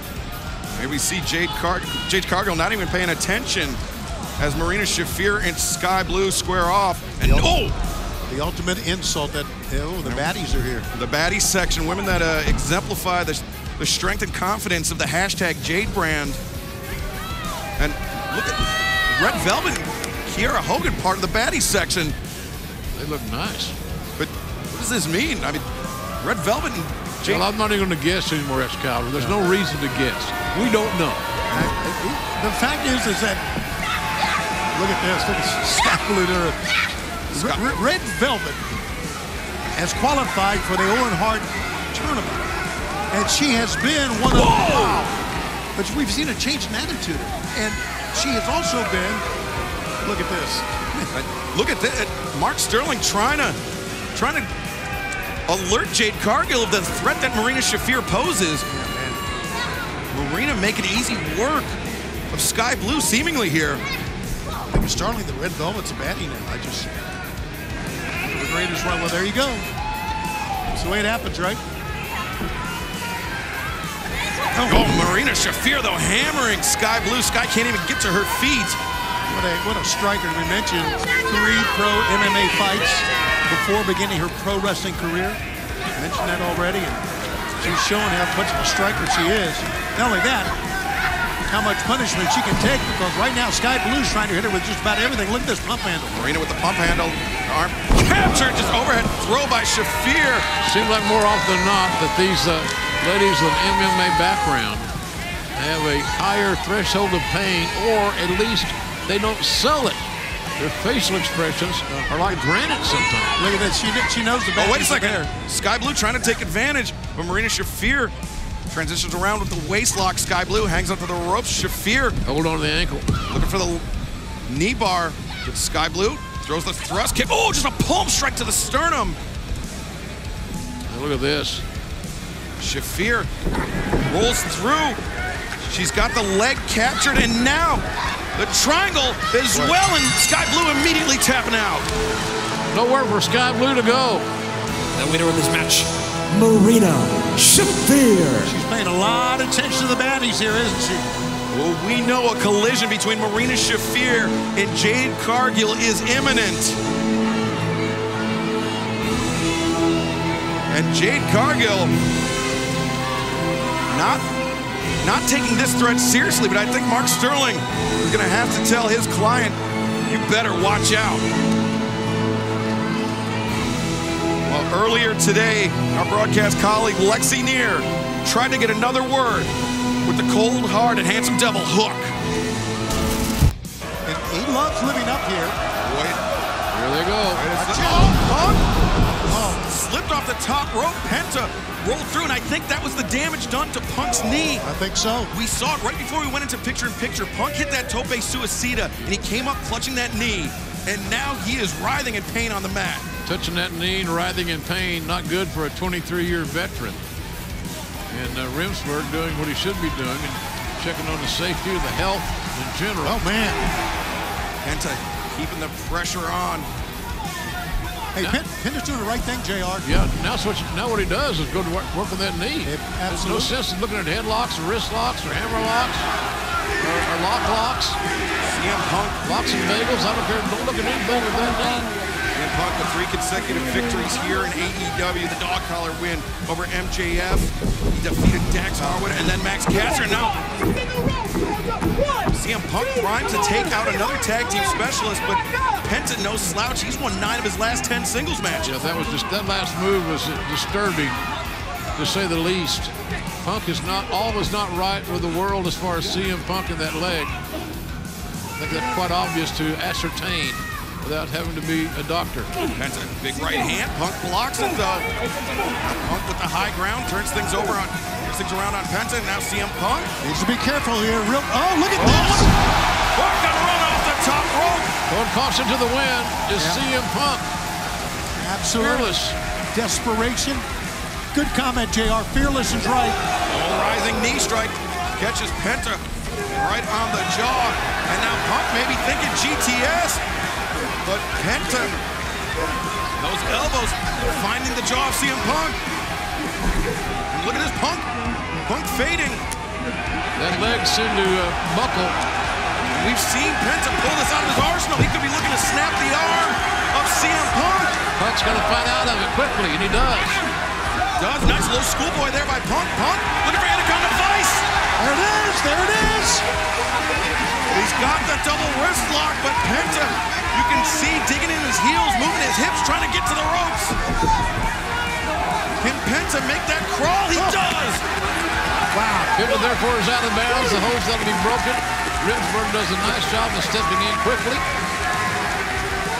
Bad break for Punk, but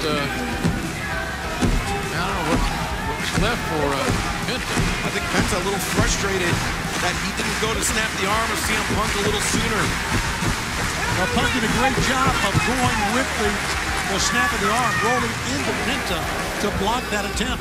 When you're a great submission wrestler like CM Punk is, you know all those shortcuts and tendencies that your opponent is likely to use or try to use in a submission. Here's how they started the match, just toe-to-toe, and they're doing it again. But you see Punk unsteady on that knee. Definitely puts to the midsection, Penta. If you thinking fear factor on the apron. I'm thinking hospital. Double underhook. Oh, no. Punk got his feet underneath him. And CM. Oh, look out. Look out. Oh. My God, that's dangerous. Oh, Punk. The roundhouse kick. Penta, I think, tried to get his shoulder in the way, but the drive of Punk's foot knocking Penta back into the ring.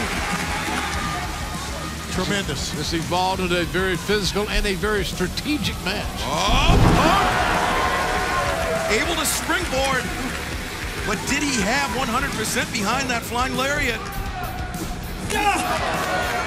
That's a question only Punk can answer, quite frankly. Second time he's gone to that rising knee strike in the corner.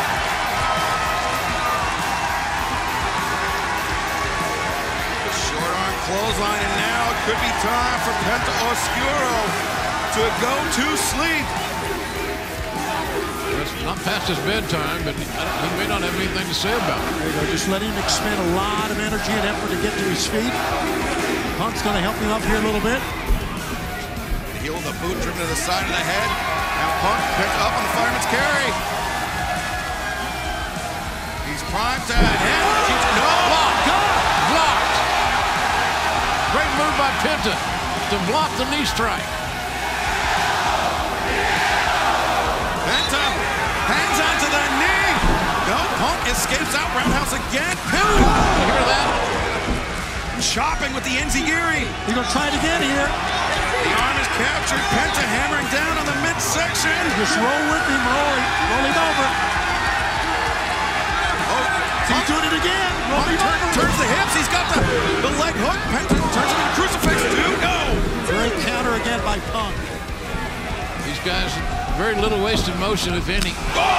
Straight shot right to the face of CM Punk, who's about a block away from Dream Street. Penta. Oh, he got him again. Got caught in midair. Boom. GTS. Outstanding. Way to kick off this match. 2 hours live here in New Orleans. Boom. What a great opening match. We're going to have our second match without interruption. We're going to go right to it, but right now, look at the fans cheering CM Punk. CM Punk scored the victory over Penta Oscuro, but at what cost? You can see Punk still clutching that knee. Look at the counter.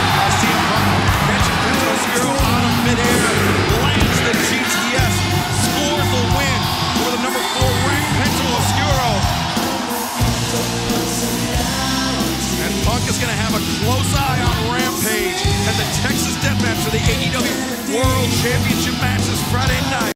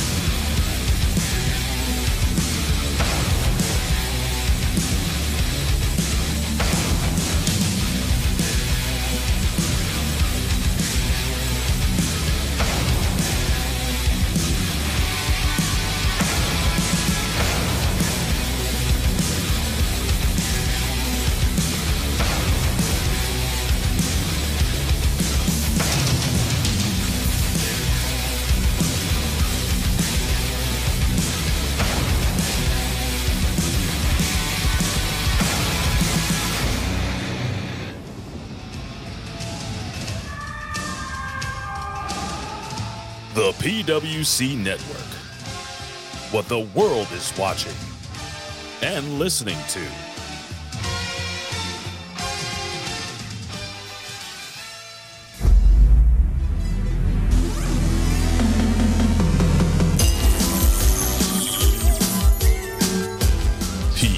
PW Hustle. The recognized symbol of excellence in sports entertainment.